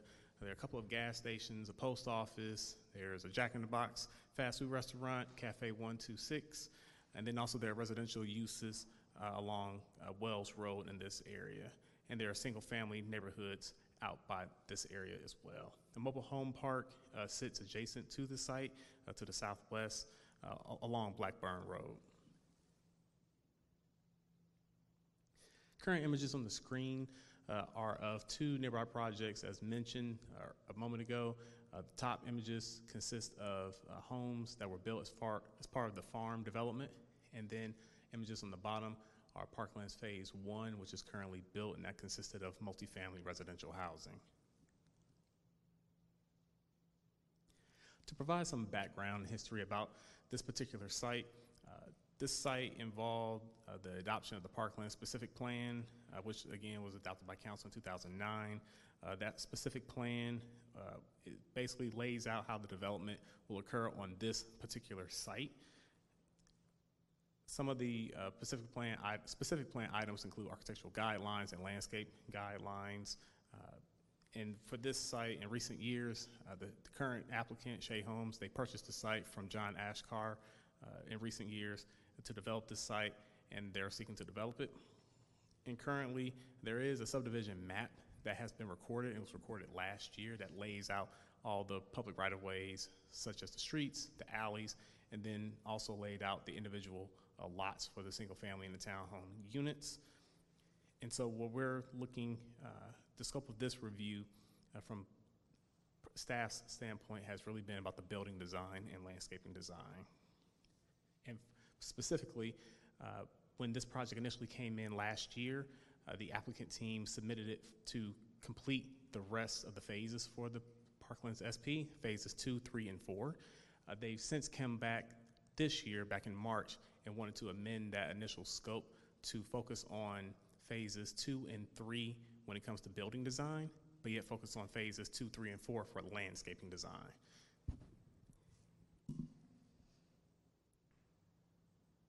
And so this graphic shows which portions of the site are for phase 2, phase 3, and phase 4. The scope of this current submittal before you, building design and landscaping design for phases 2 and 3, and then landscaping design only for phase 4. Phase 4 will come in at a future date before you for building design. The Parklands specific plan does require design review for the development of buildings as well as the layout of landscaping. And at this time, the applicant team will present their project. Just a reminder to speak into the mic so it's picked up in the recording. Hello, okay. So I'm Brooke Doy. I'm with Shea Homes. I'm our Vice President of Community Development. And I also have Judy McLean. She is with Shea Homes as well, and she's the project manager for this project. She's new to Shea. She's been with us for just a couple of months. So just to get started real quick, in case you're not familiar with Shea, we have been up in this region. Most recently in Camarillo, we have an age-qualified project called The Grove. It's 281 homes. But since 2000, we have had homes in Calabasas, Simi Valley, and Moore Park. We are one of the largest private home builders, and we are operating in 9 different states. So that's just kind of a quick, brief overview of Shea. And then really the rest of our consultant team that's involved with this project, we have Mike Hesmaholt. He's with WHA Architects. It's William Hesmaholt Architects. They've been working with Shea for the past 30 years on various projects.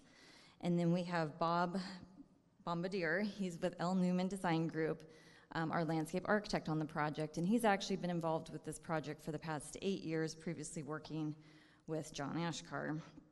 And he's a local firm, and he's done quite a few projects in the city of Ventura.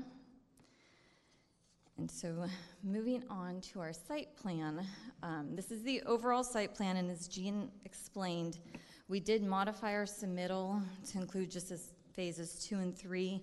And the reason behind that, the architecture is actually, our intention is for it to be the same. Our model complex is in the center of the site next to the rec center, but we were trying to really refine the plotting in the last phase so we didn't have as many deviations, in particular to setbacks, and so there's some things we can do with the plotting to fix that. So again, our intention is it's all the same architecture, but we weren't quite ready to submit the site plan. So yeah, we're here on phases 2 and 3. But overall, the project we have 3 different product types, so there's 16 floor plans, and we've narrowed it down to 3 communities, and so we have Primero or townhomes, and then Novato and Fresco, and Mike's really gonna get into the details of those.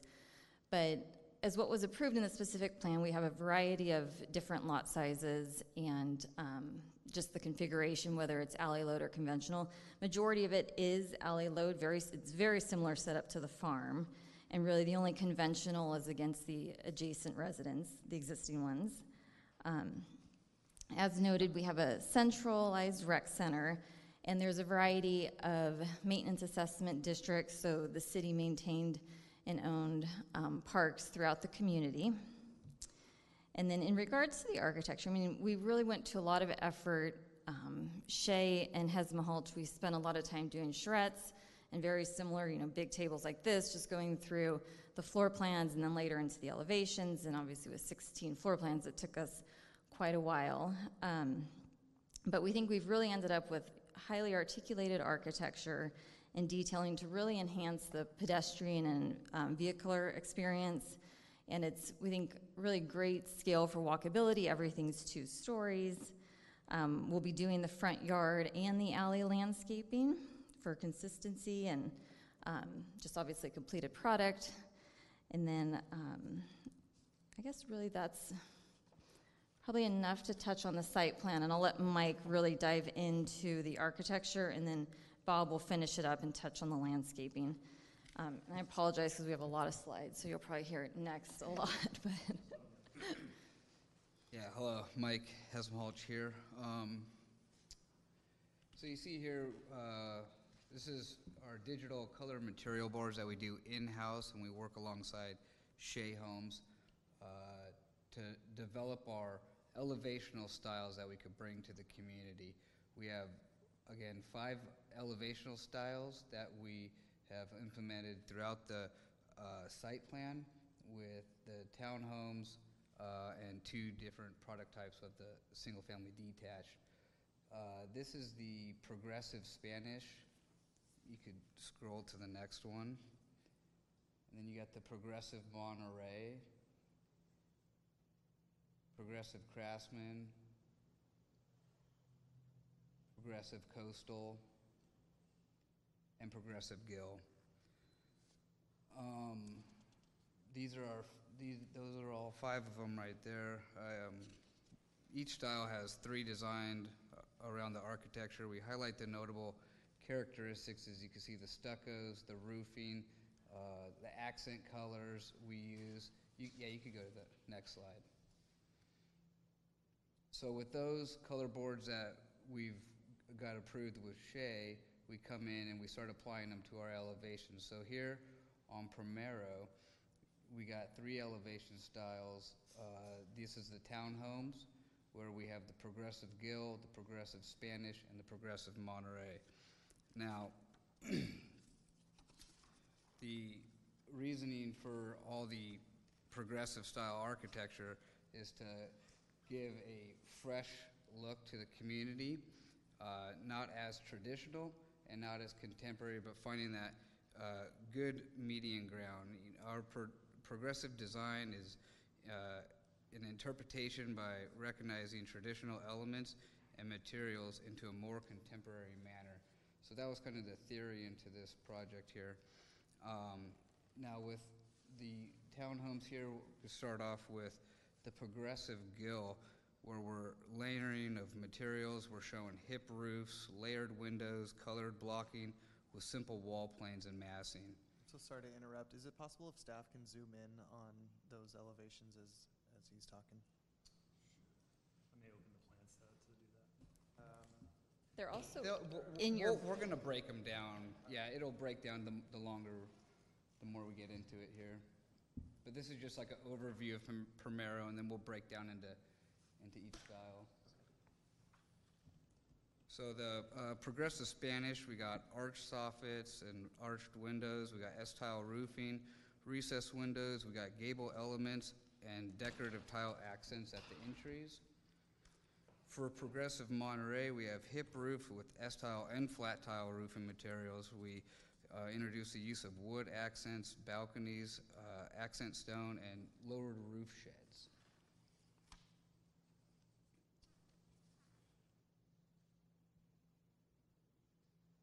And then here's our Novato plans. This is our plans 1 through 6 on the single-family detached. These are all alley-loaded homes containing 6 plans with 4 elevation styles that vary by plan. Within Novato, we added a couple more complementary architectural styles to the scale and charm. We introduced the Progressive Craftsman, which has shingles, outlookers, gables, new window types, and mullions.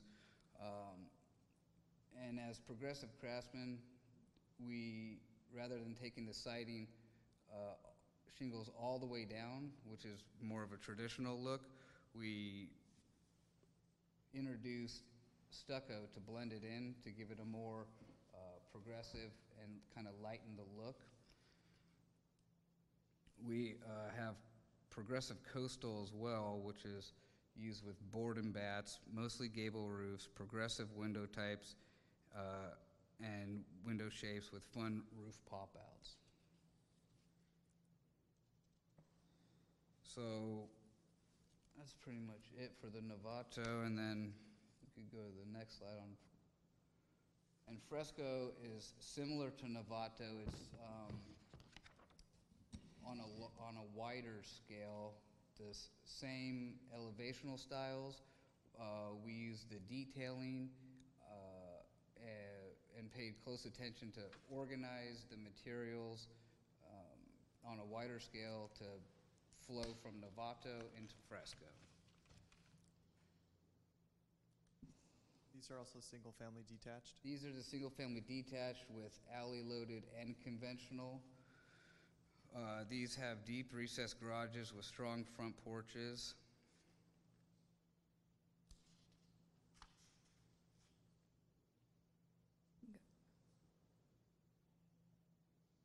And then so here we're kind of diving into the Primero. Here's the floor plans and the footprints. You could see shaded in pink what we did here with the townhomes is we detached the garages, and in pink you could see the yard spaces where we kept in mind the alleys to single car garages with Single story. Yeah.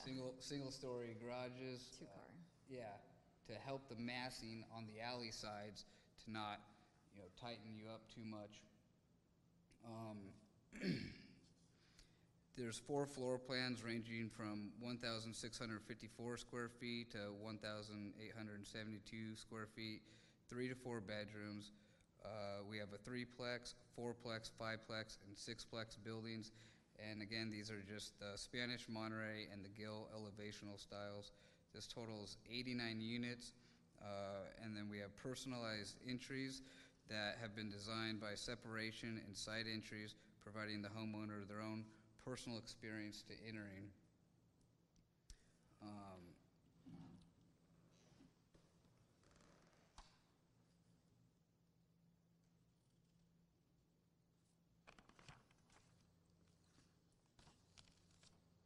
I think what this floor plan is trying to show you, and you see it on the next slide too, is we have a side entry on the plan 4, and that's because it's up against a street edge.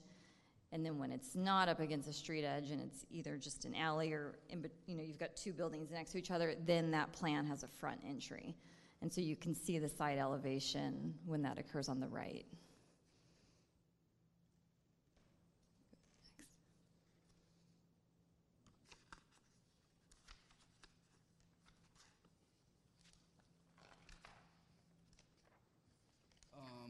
So yeah, these are just showcasing the townhomes, the 3-plex and 4-plex, 5-plex. They're all similar variants of styles, adding additional units to them.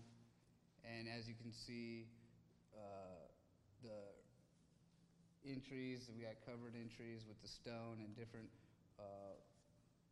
ways for the homeowner to have their own experience of entering their house on the townhome. When you get to the 600, you'll see we introduced balconies, good, nice wood, strong balconies to the site. We got the decorative tile and pretty strong front elevation.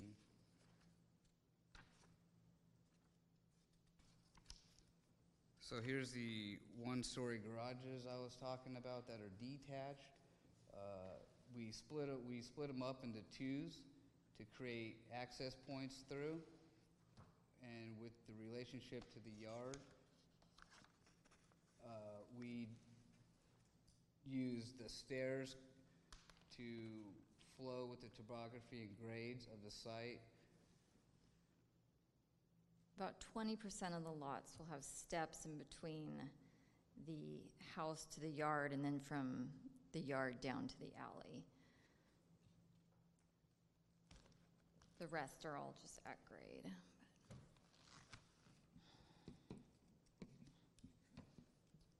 So here is Novato, the alley loaded plans. You can see the footprints with the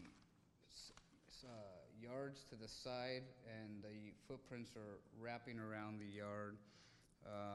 6 floor plans, elevation styles, 4 elevation styles. This square footage ranges from 2,023 square feet to 2,791 square feet, 3 to 4 bedrooms. This is 80 homes. We've got an additional 64 homes on the next phase. These are composite floor plans that live to the street, wrapping around private yards, and we have corner lots that flip, creating great relationships to the streets. Moving into Plan 1 for Novato, this is on a 30 by 90 foot lot, alley loaded. Plan 1 has 3 elevation styles. It's 2,023 square feet, 3 bedrooms, 2.5 baths with a flex room, a 2-bay garage. This one has a volume staircase, a den down, and a great room. The great room has nice corner windows. If you scroll to the left, when you walk in, you got the entry with the volume staircase going into the great room with the corner windows that are looking straight into the private yard to give a good open, welcoming feel. And you can see the different styles. We got the different elevational styles.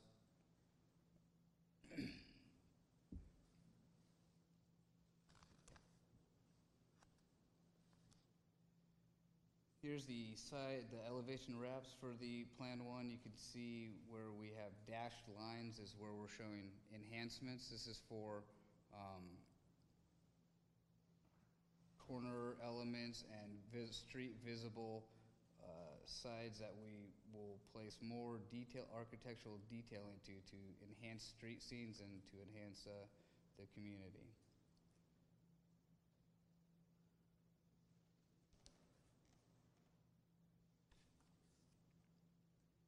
Plan 2, this is the unique specific lot. We had some fun with designing this lot. It's alley loaded with, it only has 1 elevational style because this only occurs 4 times in the lot. It's 2,443 square feet, 3 bedrooms, 2.5 baths, a loft with a 2-bay garage.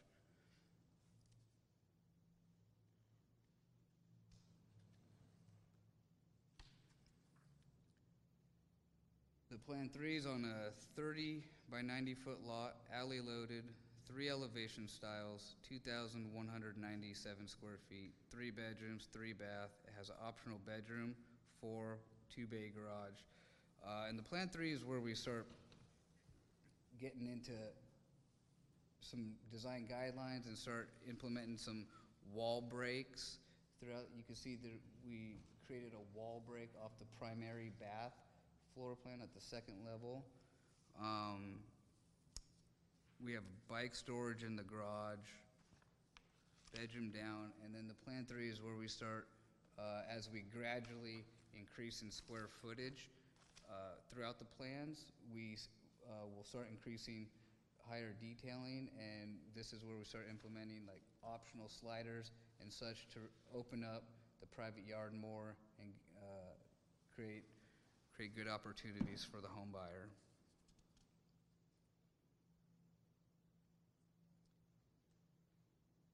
Plan 4 is the largest of the 35 by 90 foot lots. It's alley loaded with 3 elevational styles. 2,430 square feet. It's 4 bedrooms, 3 baths, a loft, a flex room, a 2-bay garage. We have a massing variety to the street. We have a pocket entry coming in, looking straight into the private yard. We have the optional slider with a large great room and dining that's wrapping around the whole side yard. And this upstairs, we've got the optional den, and we have a flex room that could be used for home offices, homework, tech room, etc. And just to clarify, the optional slider, it's an extended slider. So there's a standard slider, but depending on the product, you could get a 12080, or we go up to 16080, so a 16 wide slider. But I think that's on the Fresco products.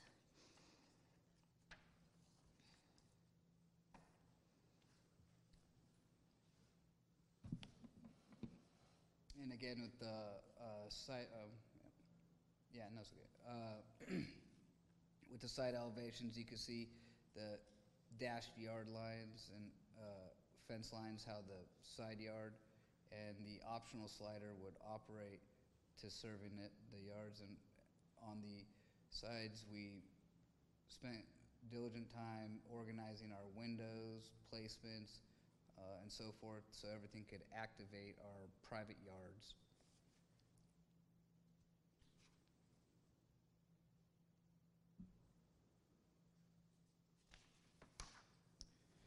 Plan 5 is a 45 by 90 foot lot, alley loaded, 3 elevation styles. This is 2,768 square feet.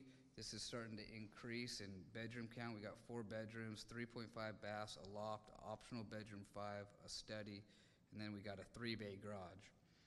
We've got a good wide porch on this plan. We got the read-through entry, and we got massing variety to the street.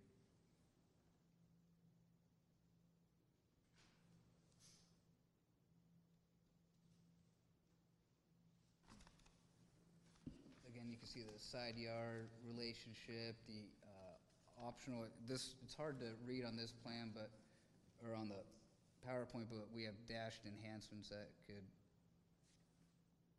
further detail the elevations.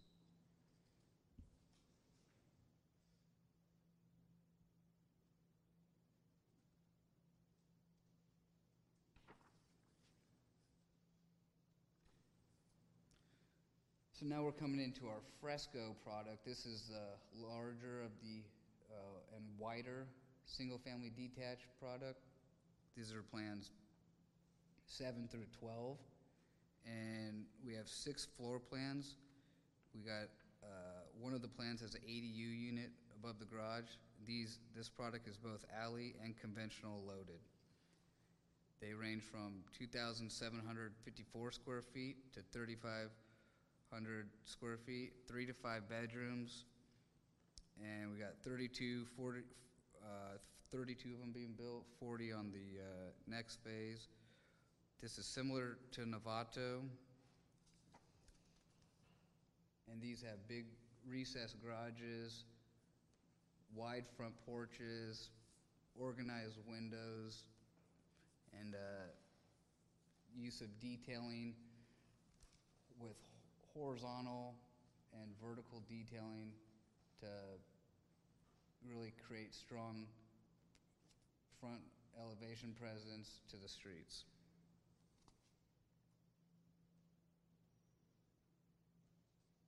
Plan 7 is a 40 by 50 foot lot.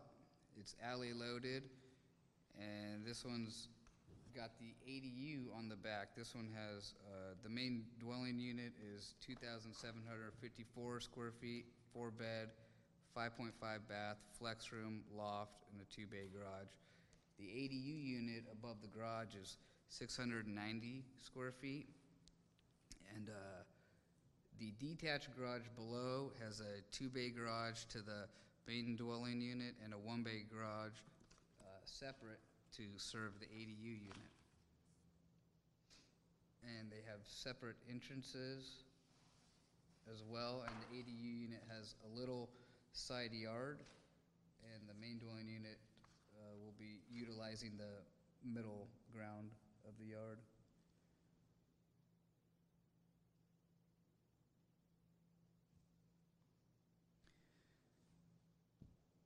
Plan 8 is a 52 by 84 lot.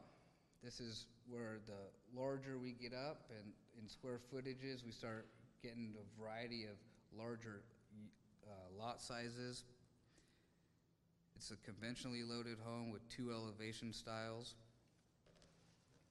This one only occurs 4 times on the next phase. About 2,900 square feet, 4 beds, 3.5 baths, a loft, a 2-bay garage. This one we have no windows on the upper level from the design guidelines, as we are restricted from those. We got a 20-foot rear yard with a really good covered patio. This is a mid-recess garage plan with a primary bedroom forward and a covered patio into a nice side yard.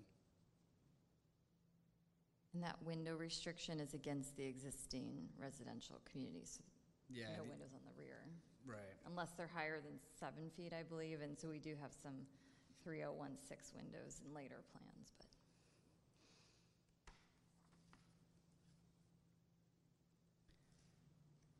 Plan 9 is a 52 by 70 foot lot, alley loaded, 4 elevational styles due to 22 total units, 2,997 square feet, 4 bedrooms, 4.5 baths, a bonus room, a 2-bay garage. This has a nice covered patio with an optional fireplace, large 2-floor bonus room on the second level, looking out into the rear yard. Here you'll see on the Plan 9 we start giving a little more variety of detailing. In this case, we took the shingles all the way down. We got the stone elements underneath the windows. So throughout the project, we do our best to utilize materials and mix up each plan to give a homeowner their own identity.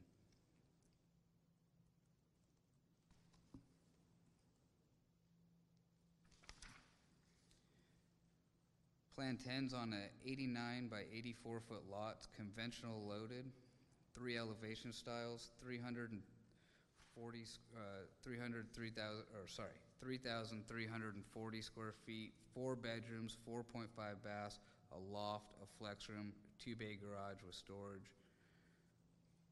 This is a deep recessed garage that has both single and double car garage doors. We have a nice porched entry, and as you come in, we have the wrapped volume staircase, a well-shaped loft overlooking the volume staircase with open handrails. This one has a nice covered patio. And again, as we increase the square footage, we are increasing detailing. We're offering the large optional slider, the 16.0, and we're offering the optional fireplace at the covered patio. The Plan 10, you'll notice, has on the right of the lower floor plan, you can see we're offering a gen suite with its own separate entry. It's got its own bedroom, bath, and living area with its own stackable laundry. And so this plan could be used for, aging in place. You could rent it out. It has multiple varieties, and you could also access the gen suite from the main house.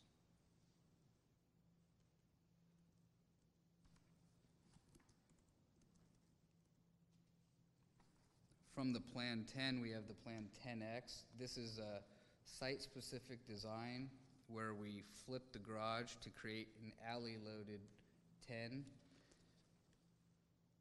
And this is on an 80 by 90 foot lot.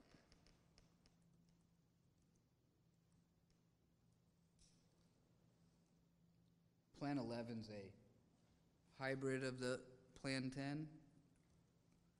Site specific again, this is a 63 by 90 foot lot, alley loaded, 3 elevation styles, 3,368 square feet, 4 bedrooms, 4.5 baths, a loft, a flex room, a 2-bay garage with a large storage.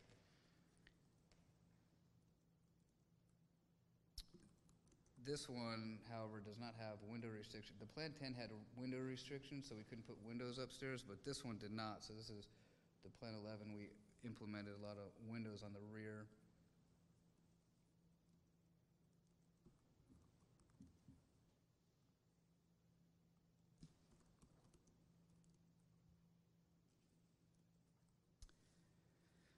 The Plan 12 is on an 89 by 84 foot lot. It's conventionally loaded, 3 elevation styles, 3,516 square feet. It's 5 bedrooms, 4.5 baths, a loft, an optional flex room, a 2-bay garage with tandem.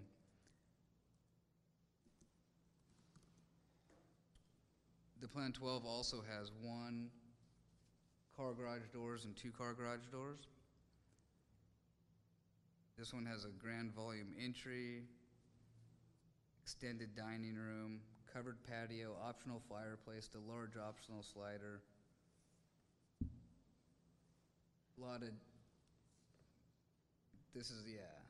So this is the largest plan, and it's got good use of large materials. And the Plan 12 also has an X plan that has a 4-car garage accessed off the alley, similar to the Plan 10X.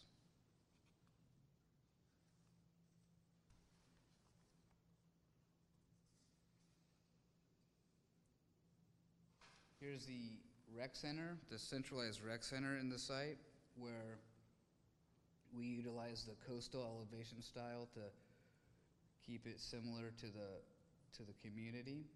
And we have an elongated pool with a open community gathering within the rec center that lives to the pool.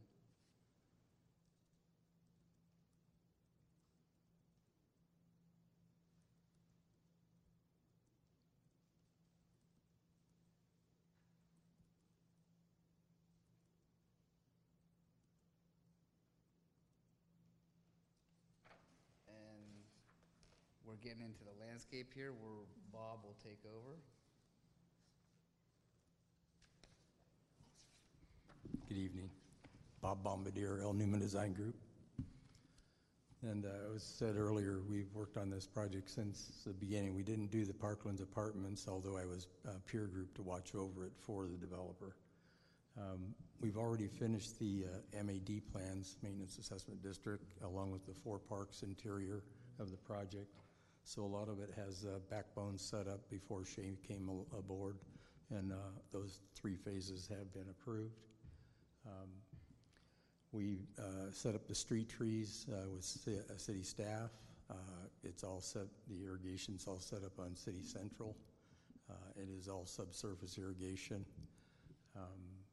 So we've continued into the common area recreation areas was shown earlier, and we've also done the parkways behind, or the parkways that are adjacent to the right-of-way, common areas, and the front yards.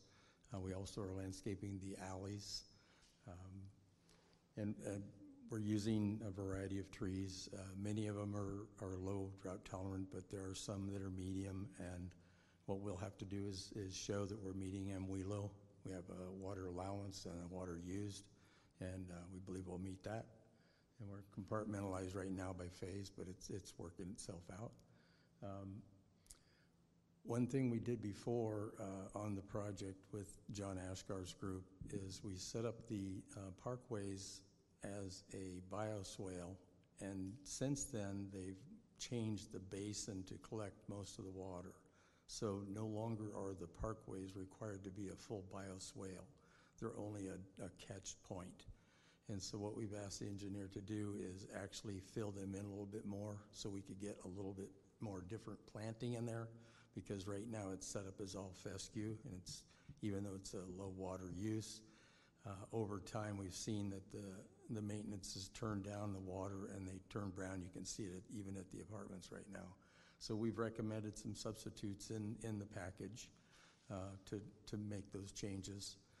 Also, the parks, Shay would like to go to more of a recycled composite and more earth-toned play equipment and picnic tables, et cetera, and we put that in the package for recommendation, even though the plans have been approved.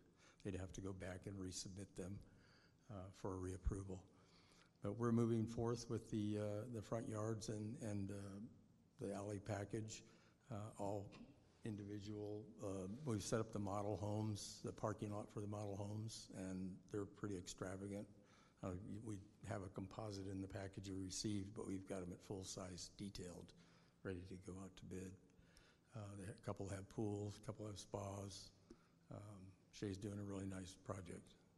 I don't know if you have any questions for me, but.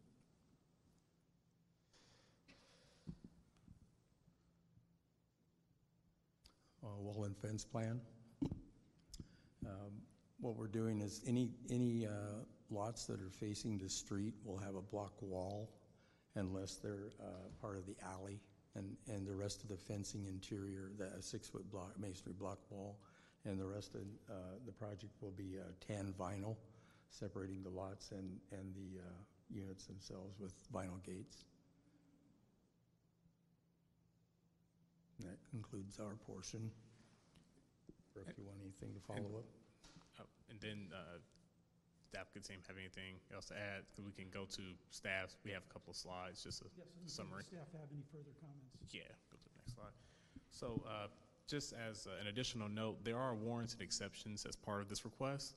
Those warranted exceptions revolve around garage doors, private open space in the yard areas, and as well as building setbacks. It's staff's position that those warranted exceptions are fairly minor, and that this project, for the most part, achieves a lot of the goals in the Parkland specific plan, from an architectural standpoint, as well as the landscaping.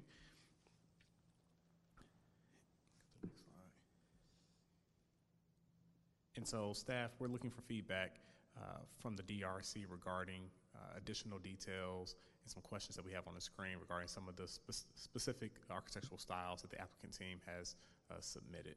And this concludes staff's presentation. And we're happy to elaborate on like the warrants and exceptions too if you have questions. So.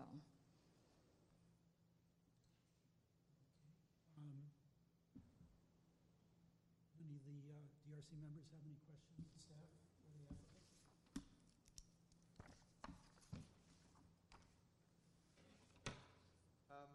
I had a question.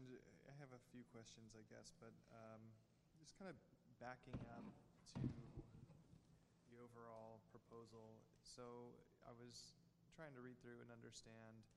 I understand that the street grid system or the street system is all already set up as part of the tentative map. Was the final map also recorded for these phases? And are those improvement plans all done and everything like that?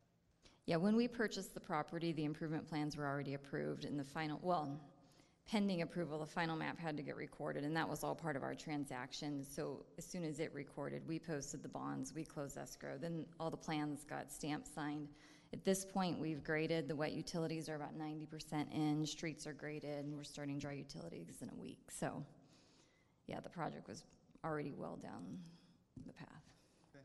And then are there any changes with essentially the lot lines as part of this? So the lot line adjustment, it occurs at the townhome lots. The original plan, for example, along Telegraph, it was like 8 or 9, I think 9 plex buildings. And we just thought it was too much. And so we wanted to go with 3 smaller buildings, but you couldn't have a building right over a lot line. So we made just 1 big lot instead. And so there's that lot line adjustment, and then there's another one for the same reason at the townhomes closer to the park up at the top. So that's what the lot line adjustments were for. Can staff point at those on the plan? Can we zoom into those areas? Just curious.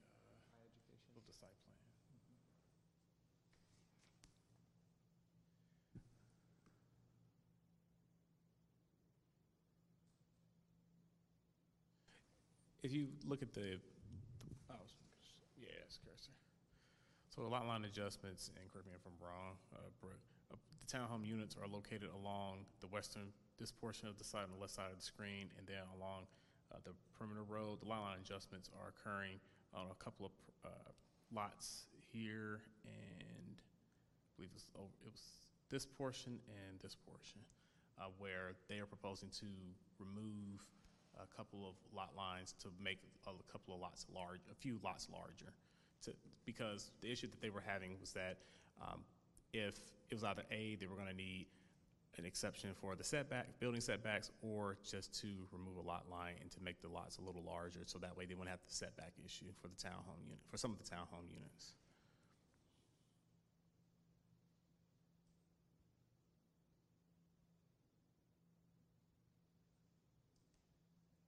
Then a few just clarification questions on some of the elevations. The progressive gill, I was looking, I think these were on the townhome units for those. I think all my questions are mostly about the smaller townhome units. Yeah, we've got like this blue color. Is that the facade, or is that a recess of that component there? I couldn't tell exactly what was. Yeah, it's just the use of window detailing. Those shutters? No, they'll be foam, and they're used to help, give a little accent, and we use the windows to give a little recess, as you can tell, a little pop out. So you got the clean stucco, and you come into, a fresh, clean trim. Was kind of the intent there. So the trim or the foam would be used essentially to create a little bit more depth with the window. Right, yeah, we use it to create recesses, to give a little breakup from the stucco lines.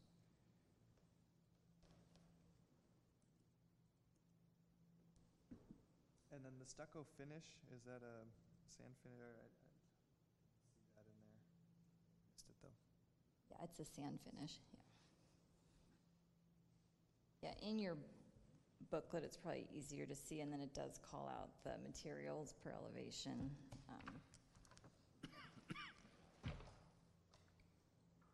Yeah, it's a 60/20 sand finish. Okay. And then there were some of the 30 by 90 lots that had I think it was a detached garage. Is that correct? Some of those 30 by 90?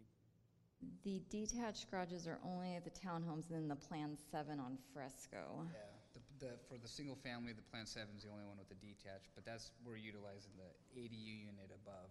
Okay. I was just curious, is at some of the other developments that you guys have done, when you have those detached garages, are you seeing a lot of conversions to ADUs or anything like that, where you haven't already planned for them after you sell? No, I mean, to be honest, we haven't done a lot of the detached garages, and so I don't have that experience. In our other HOAs, I mean, I'm not seeing it happening, but again, those are on attached garages, so. And would these be owned in fee by the condo owner, or is it technically a condo? It's going to be on a condo plan, and so we'll have a special benefit area that will, from the HOA, that'll have the maintenance for the structure of all the townhome buildings. Okay. So they'll only own the airspace. Okay. And have like an exclusive right to utilize the garage. Correct, yep. And same with their yard, it'll be an exclusive use easement. Okay, and then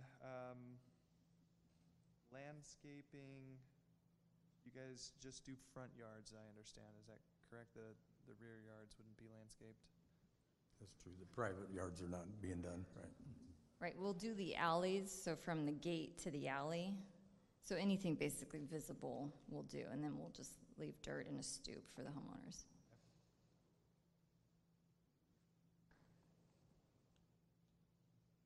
those are all my questions for now. Thank you. Thank you.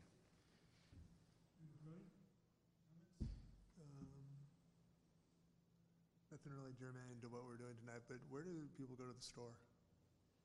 It's a great question. They get in the car and drive? Yeah. I don't know, Judy's more familiar with the area, so I don't know if you know where the nearest store is. It's okay. I was gonna say, and you said you went through a design charrette. Who did that involve?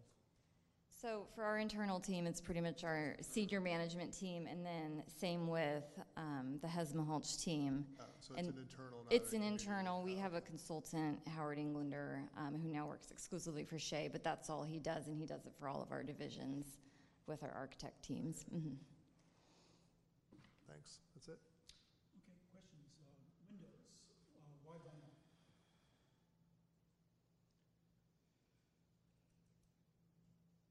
Just, I would say it's what's common in production home building. I mean, that's what we're doing at every one of our projects.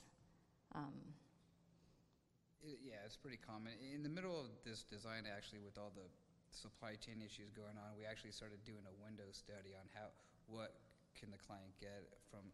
So we actually took some sliders off and did some of those things to accommodate the supply chain issue. Is that also a cost issue? Honestly, I don't know if it's a cost issue. I'm not sure. Okay.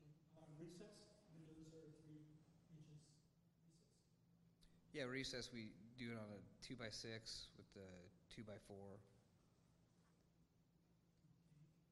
I tend to be a detail person, so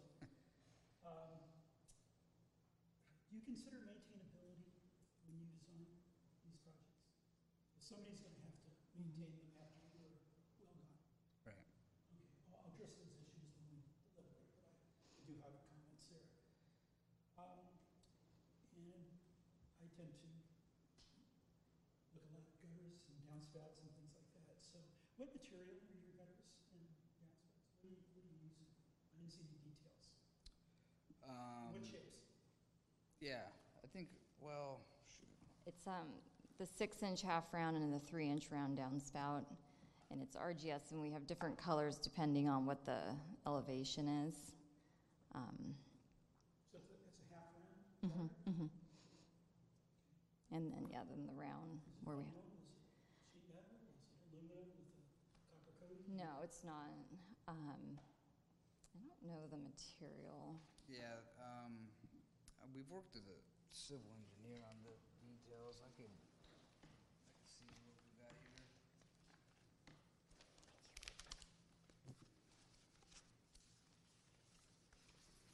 And our intention is we'll tie in the downspouts, the area drain systems wherever we can.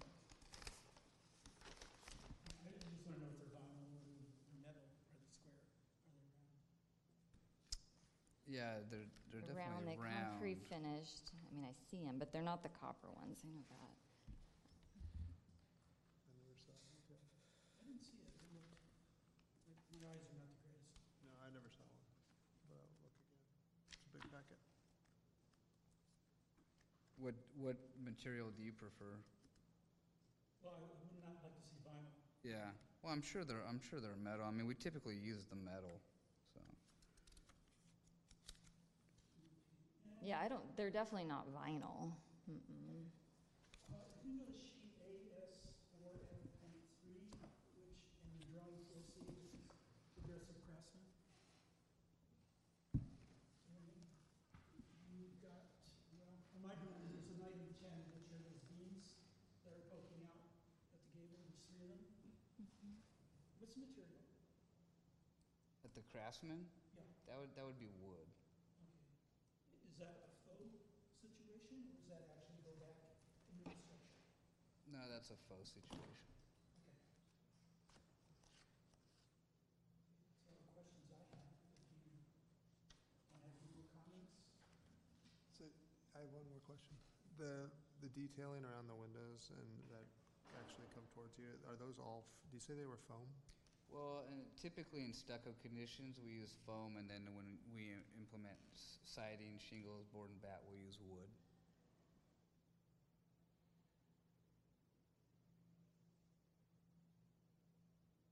Does the foam hold up very well? Oh, yeah. Sorry, that elevation in the lower right-hand corner there, what is that beneath the window? Yeah, that's a stone shelf we put below the windows. We utilized horizontal siding under the upper window and a stone seat on the below window to not over materialize the elevations, but apply materials in an organized manner to give it a fresh look.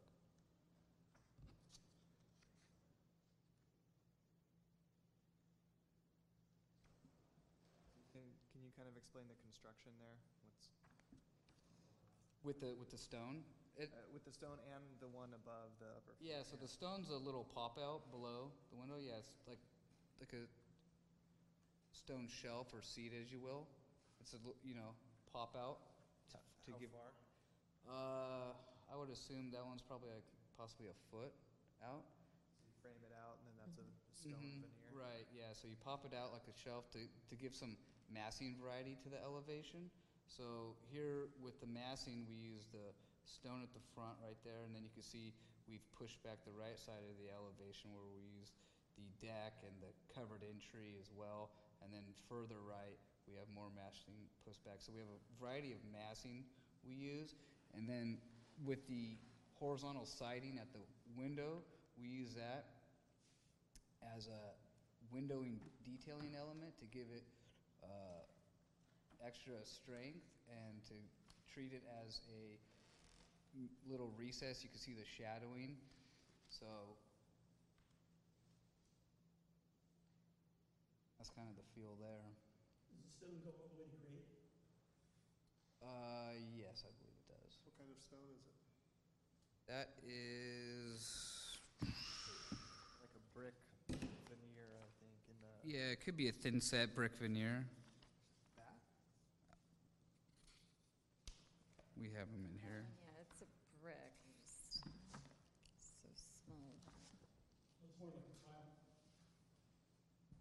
Yeah, I think graphically it kind of looks like a tile, but yeah, that would be, it should be a thin set brick veneer.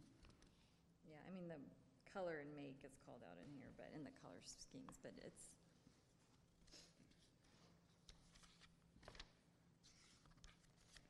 along with the mortar at the brick, and yeah, so it's not.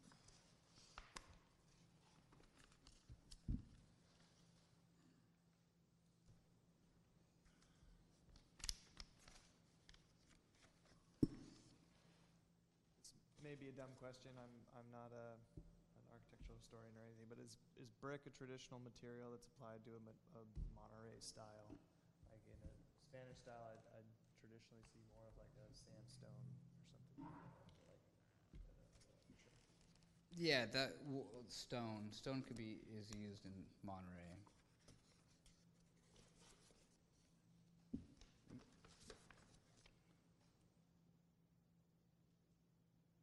More questions? None, Yeah, it's a thin set adhered veneer, brick veneered. And then we have stone as well. Manufactured adhered stone veneer. If there's no further comments, then we'll open this up for public comment. Does anybody here like to speak on this project? We have two speakers tonight, Tim Nicely, followed by Dustin Pappas.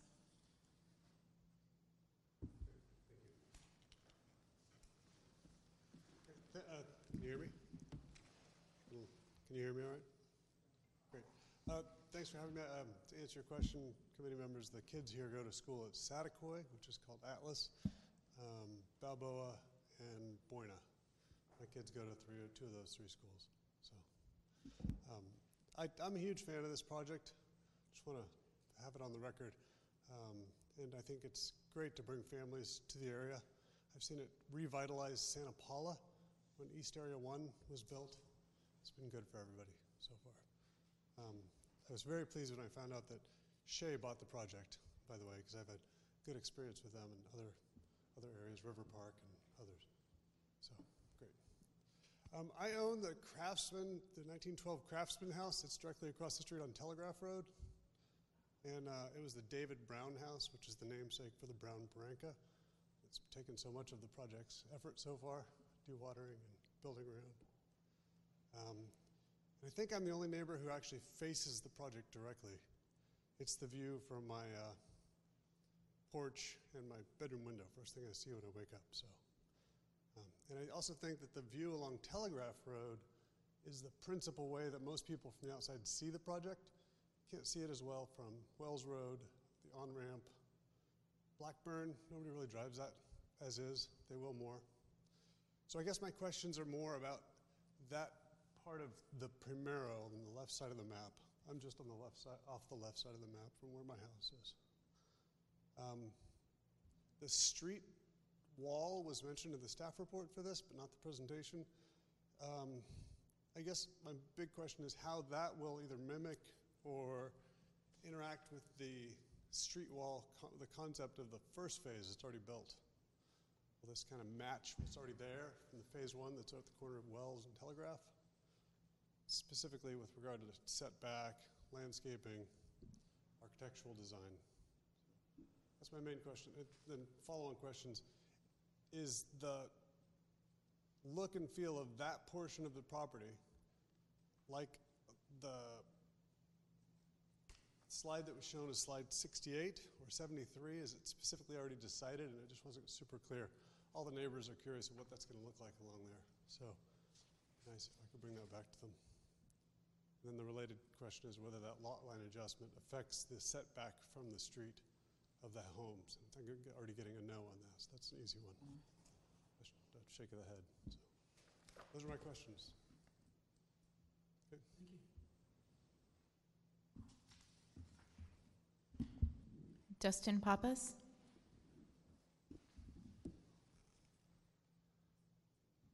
I currently live at Parklands Apartments that's attached to this, and those are absolutely beautiful and really well designed. I was just curious if these designs look very separate from what the apartments are.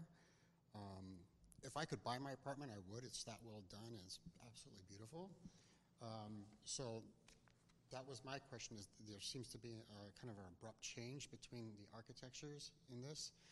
And then also, too, I didn't catch the townhomes, like how many bedrooms are in the townhomes? I didn't catch that. So that would be nice to know. And also, too, affordability. Those are really massive properties that you guys are building, and they're great, but it would be nice to know, price range. What are we looking at that point? The other thing, too, is Telegraph is a very loud road, very noisy, and the wall that is going to go along Telegraph would be nice to make sure that whatever it is to block as much sound as possible, because it is a very loud corner. So, thank you. Are there any more? I'm going to call a 5-minute recess, and then we can continue our deliberation. Thank you. I was about to get up and go.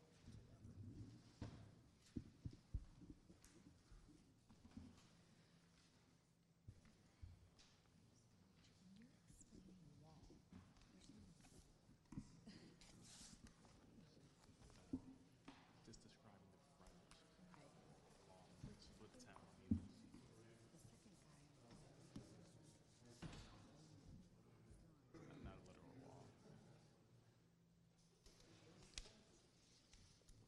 come back and deliberate, so you guys can either you're going to do it when they come back, or now you can sort of take your seats back. And then hope. Are they going to want us to respond to those, though? If they didn't, they would have asked for full recess. Oh, okay. But if they do, you're welcome to come back. Okay. Just to. The only thing do they get more information than what's just here as regards to this, or because I mean some of it is like the exception on the front setback. Well, it's because our front setback is larger than what's required. It's like it's a good thing, not a bad thing. And like the side setbacks, we have one lot, so it's like that's not highlighted in here, and We went to a lot of effort to get it down to 1 lot, which is why we didn't submit the balance, because unfortunately it's at like 25 lots right now. So we're working on, Yeah, it's great. It'll go into a lot more detail when it goes to planning commission. The DRC doesn't approve the exception for lots. Okay. The planning commission does. She said we can go because they won't have us talk anymore unless they'll call us back up.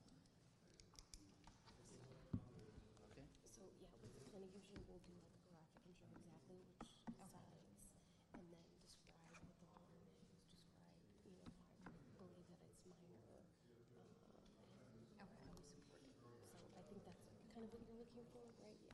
Well, and some of it was just, I didn't know if they wanted to get more into it because of earlier speakers. Trying to help them not dig into that because again, it's not their purview. Okay. Keep them in that role. Okay.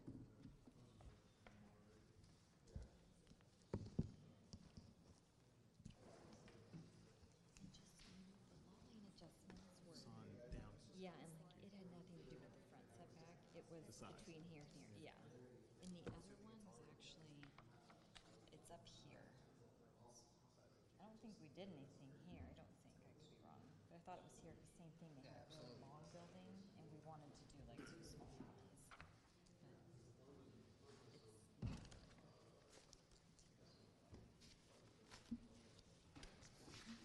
It's nice to finally meet you.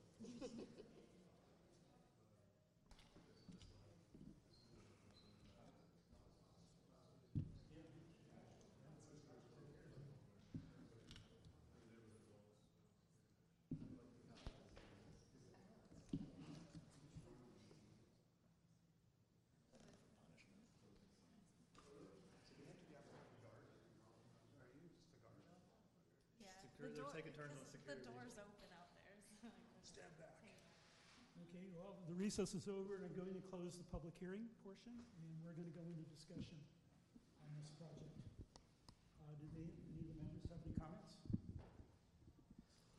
Just do a quick reminder to make sure we're talking in our mics, especially for the deliberation of motion. Can you hear that? Please talk into the mic. I'll try to enunciate better. I'm sorry. I think it's your microphone, actually. Is it? Yeah, it's a little distorted.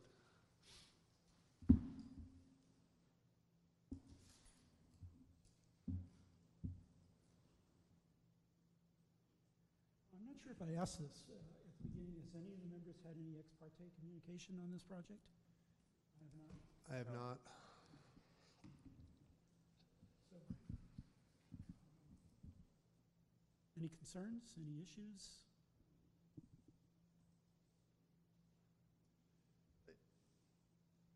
For me, I think there's obviously a lot of different design and elements and details to consider. Specifically on the ones that we reviewed, I feel like there's, or that we discussed during the questions portion, I feel like there's some details that don't necessarily contribute to the design or function of the home, and I feel like they're kind of added on. If there were opportunities to revise those, I think I'd be a fan of that.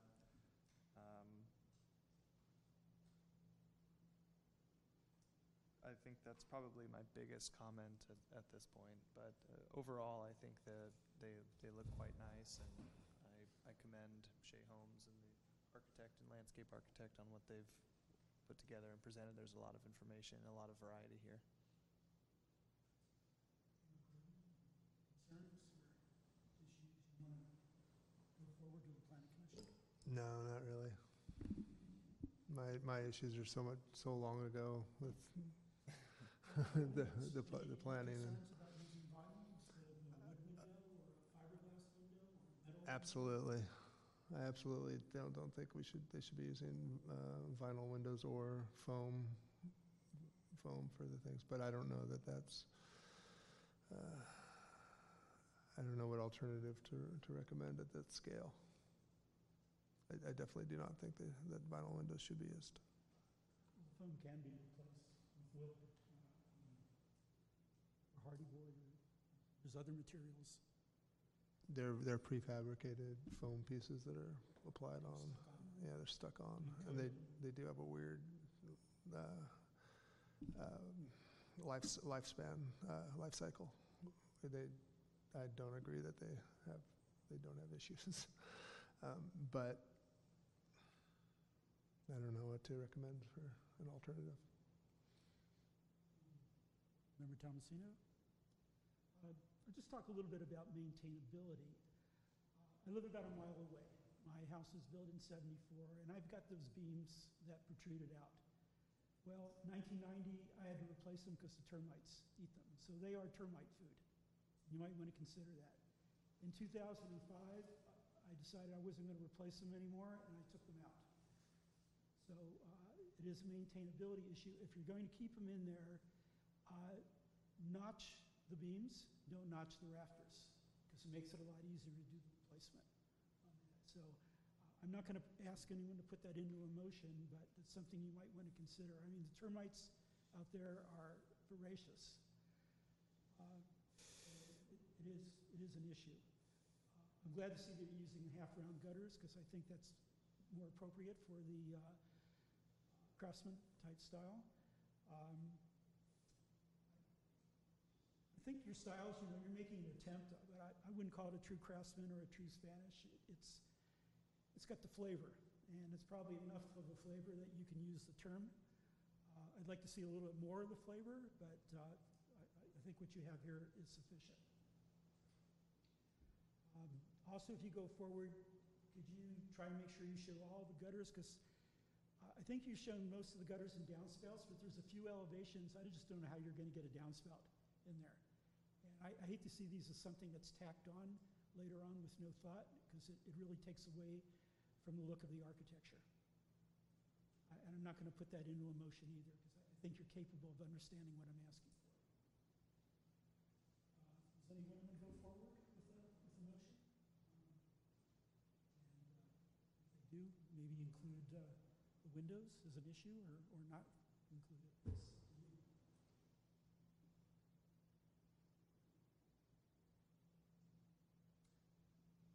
I'll go ahead and make a motion. I think I'd like to move to recommend design approval with the recommendation that vinyl windows be eliminated or consider the use of an alternative material for the windows. You want consider in there? I'd prefer to use consider.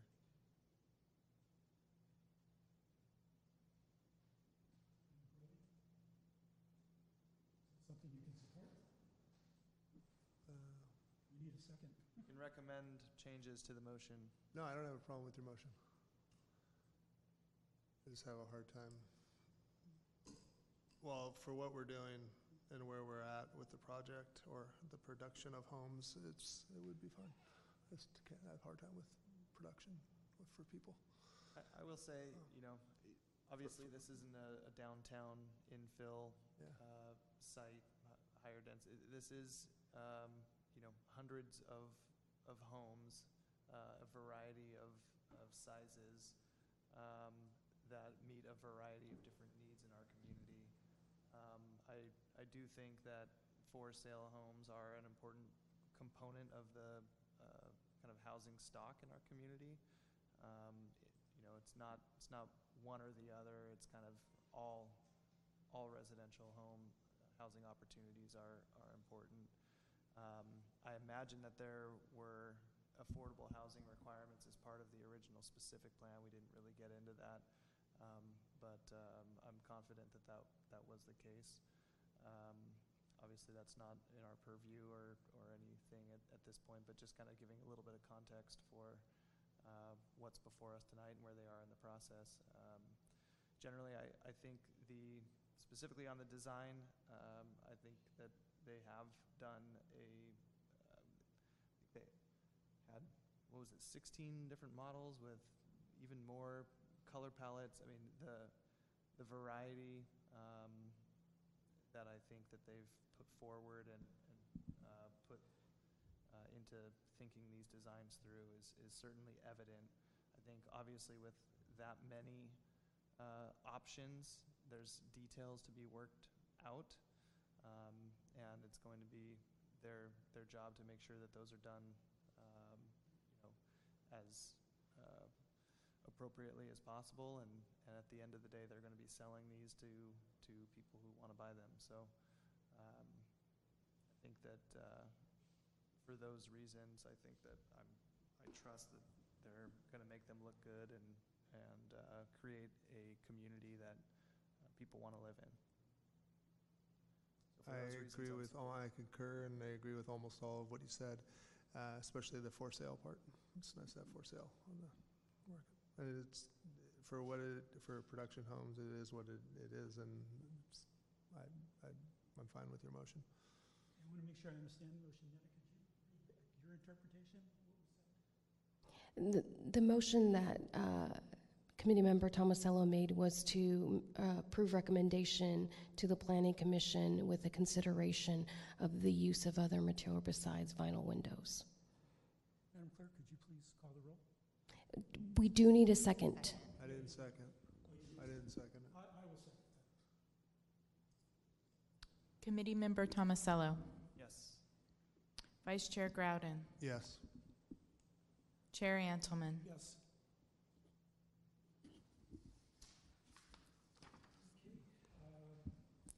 Thank you. Now we're moving into the last phase of the meeting, which is communication. I think one of the issues we might want to talk about are guidelines. I also have a question about conceptual design review, why that was not considered on the first project that we reviewed. Is that an option that was presented to the applicant? Yes, pre-applications and conceptual design is always an option that's presented, and it is the applicant's choice.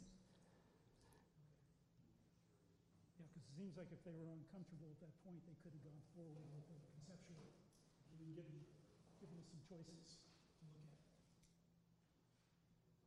Guidelines, how often are they done?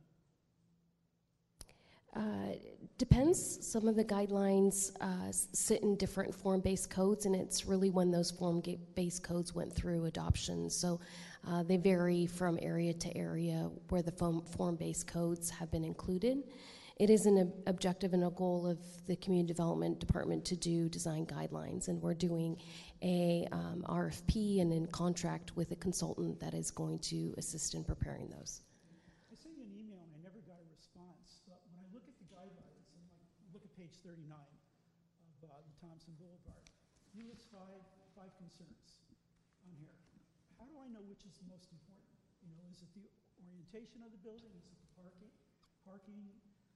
Is it service and utility and loading? I mean, if we're going to have guidelines, are there weights to the guidelines, or do I decide what's the most important on the guidelines? So the guidelines, unless it's written in them that these ones are more important than others, and things like shall do something is a requirement versus should or consider is a suggestion. That's typically how guidelines are weighted. So if something says you shall do these things, it is indication in those guidelines that those things should be or shall be incorporated. I wouldn't call that a weight, per se. It's either a requirement or an option. It seems like we would want to ask community members exactly to weight these, so that when we do our evaluations, we can know what we put at the top and what we put at the bottom. Because these could all be shalls, or these could all be may. Chair Adelman, if you want to talk more about design guidelines, we can definitely agendize it to discuss. I would caution going too much into detail about talking through what should and shouldn't, because that wasn't agendized tonight to discuss. But if that's something the committee wants to discuss, we can agendize. I just want to make you aware of the conflicts that I see arising, and the choices that I need to make when there are no weights to the guidelines. So yeah, if we could agendize that would be good. I think these guidelines are very, very helpful for us in reviewing a project. I just want to make sure I give them due consideration. Yeah, I appreciate that, Chair Adelman. And as we do the guidelines, the citywide ones or the overlay that we are working on, that is going to come before the DRC for discussion, and that's absolutely the opportunity to talk about how should they be arranged or formatted or prioritized if the desire is, hey, this is priority level 1, or in these areas these things are more important to focus on, and then in these areas these things are more important to focus on. There's many ways of approaching those, and so that's really done in the inception and creation of those guidelines. Nobody else has any comments, questions, concerns? Well, I agree with you. I'd like to see, we don't really have a weight on this, but yeah, these guidelines need to be updated and redone, and nothing against who created them, but this is a long time ago, and they talk about the Bandar, and the Bandar it doesn't even exist, unfortunately. And they just aren't even germane to this part of the guidelines are not even germane to this part of Thompson anymore. So, and it's no fault really of the guidelines. It's more the time, what time has passed. I did appreciate staff including those, though, just to provide the context, because there are a lot of documents and guidelines and that are relevant for us to be aware of, Yeah. and not just wholly throw out. So I do hope that staff continues to provide those for our review as part of these. Yeah, I definitely agree with providing them. I just think that it's more the shall, should. There aren't really those in there, and I don't see any shalls in here. And when do you weight them? Like, what's the weight? Why was Art Deco important in this, and not pointing out the other parts that also seem to have just as much weight to me? So I agree with the weighted question, and I don't know that's even germane to what we do, but they seem like they should be addressed and updated. Yeah, and through the process, the consultant can provide a variety of ways to approach guidelines. I think the general plan update is occurring right now, which is going to be the overarching vision and goals and policies and actions for the community.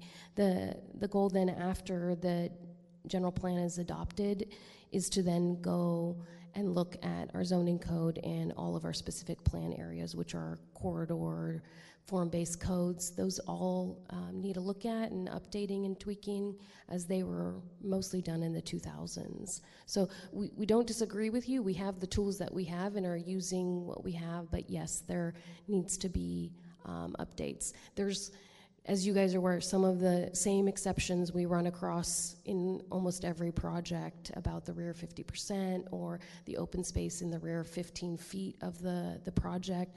Those are opportunities to look at those. Are those still relevant? Do they need adjusting and reconsidering of it? Because we are seeing those triggered with almost every project. I will say that it would also be helpful to have a discussion about the objective standards. I know it's been on the city's radar for a long time.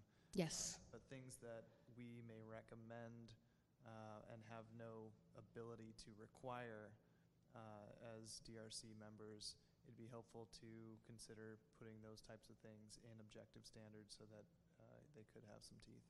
Yeah, absolutely. A housing element, which was adopted in January of this year, had a objective to bring forward objective design guidelines for that very specific reason. Not guidelines. I'm sorry. Standards, objective design standards, so that those can be reviewed. That will come to the DRC as well as we develop those. Thank you. Thank you. It seems like if this is accomplished, then staff can tell us what standards were met and what standards were not met, or possibly, maybe there's a degree of uncertainty whether they were met or not. I think that would be helpful in making a decision. And one other comment, staff did a great job on presentation for all three projects. Outstanding. Well done. We appreciate that. Meeting is adjourned. I'm sorry, can I just have one update real quick? Adjourned. I just want to make sure to announce for everyone. The May 4th and the May 18th DRC meeting that's regularly scheduled for those Wednesdays will be canceled, and then we will hold the special meeting of May 19th, which is a Thursday of the DRC, so for those listening. Thank you. That was it. Okay, meeting is adjourned.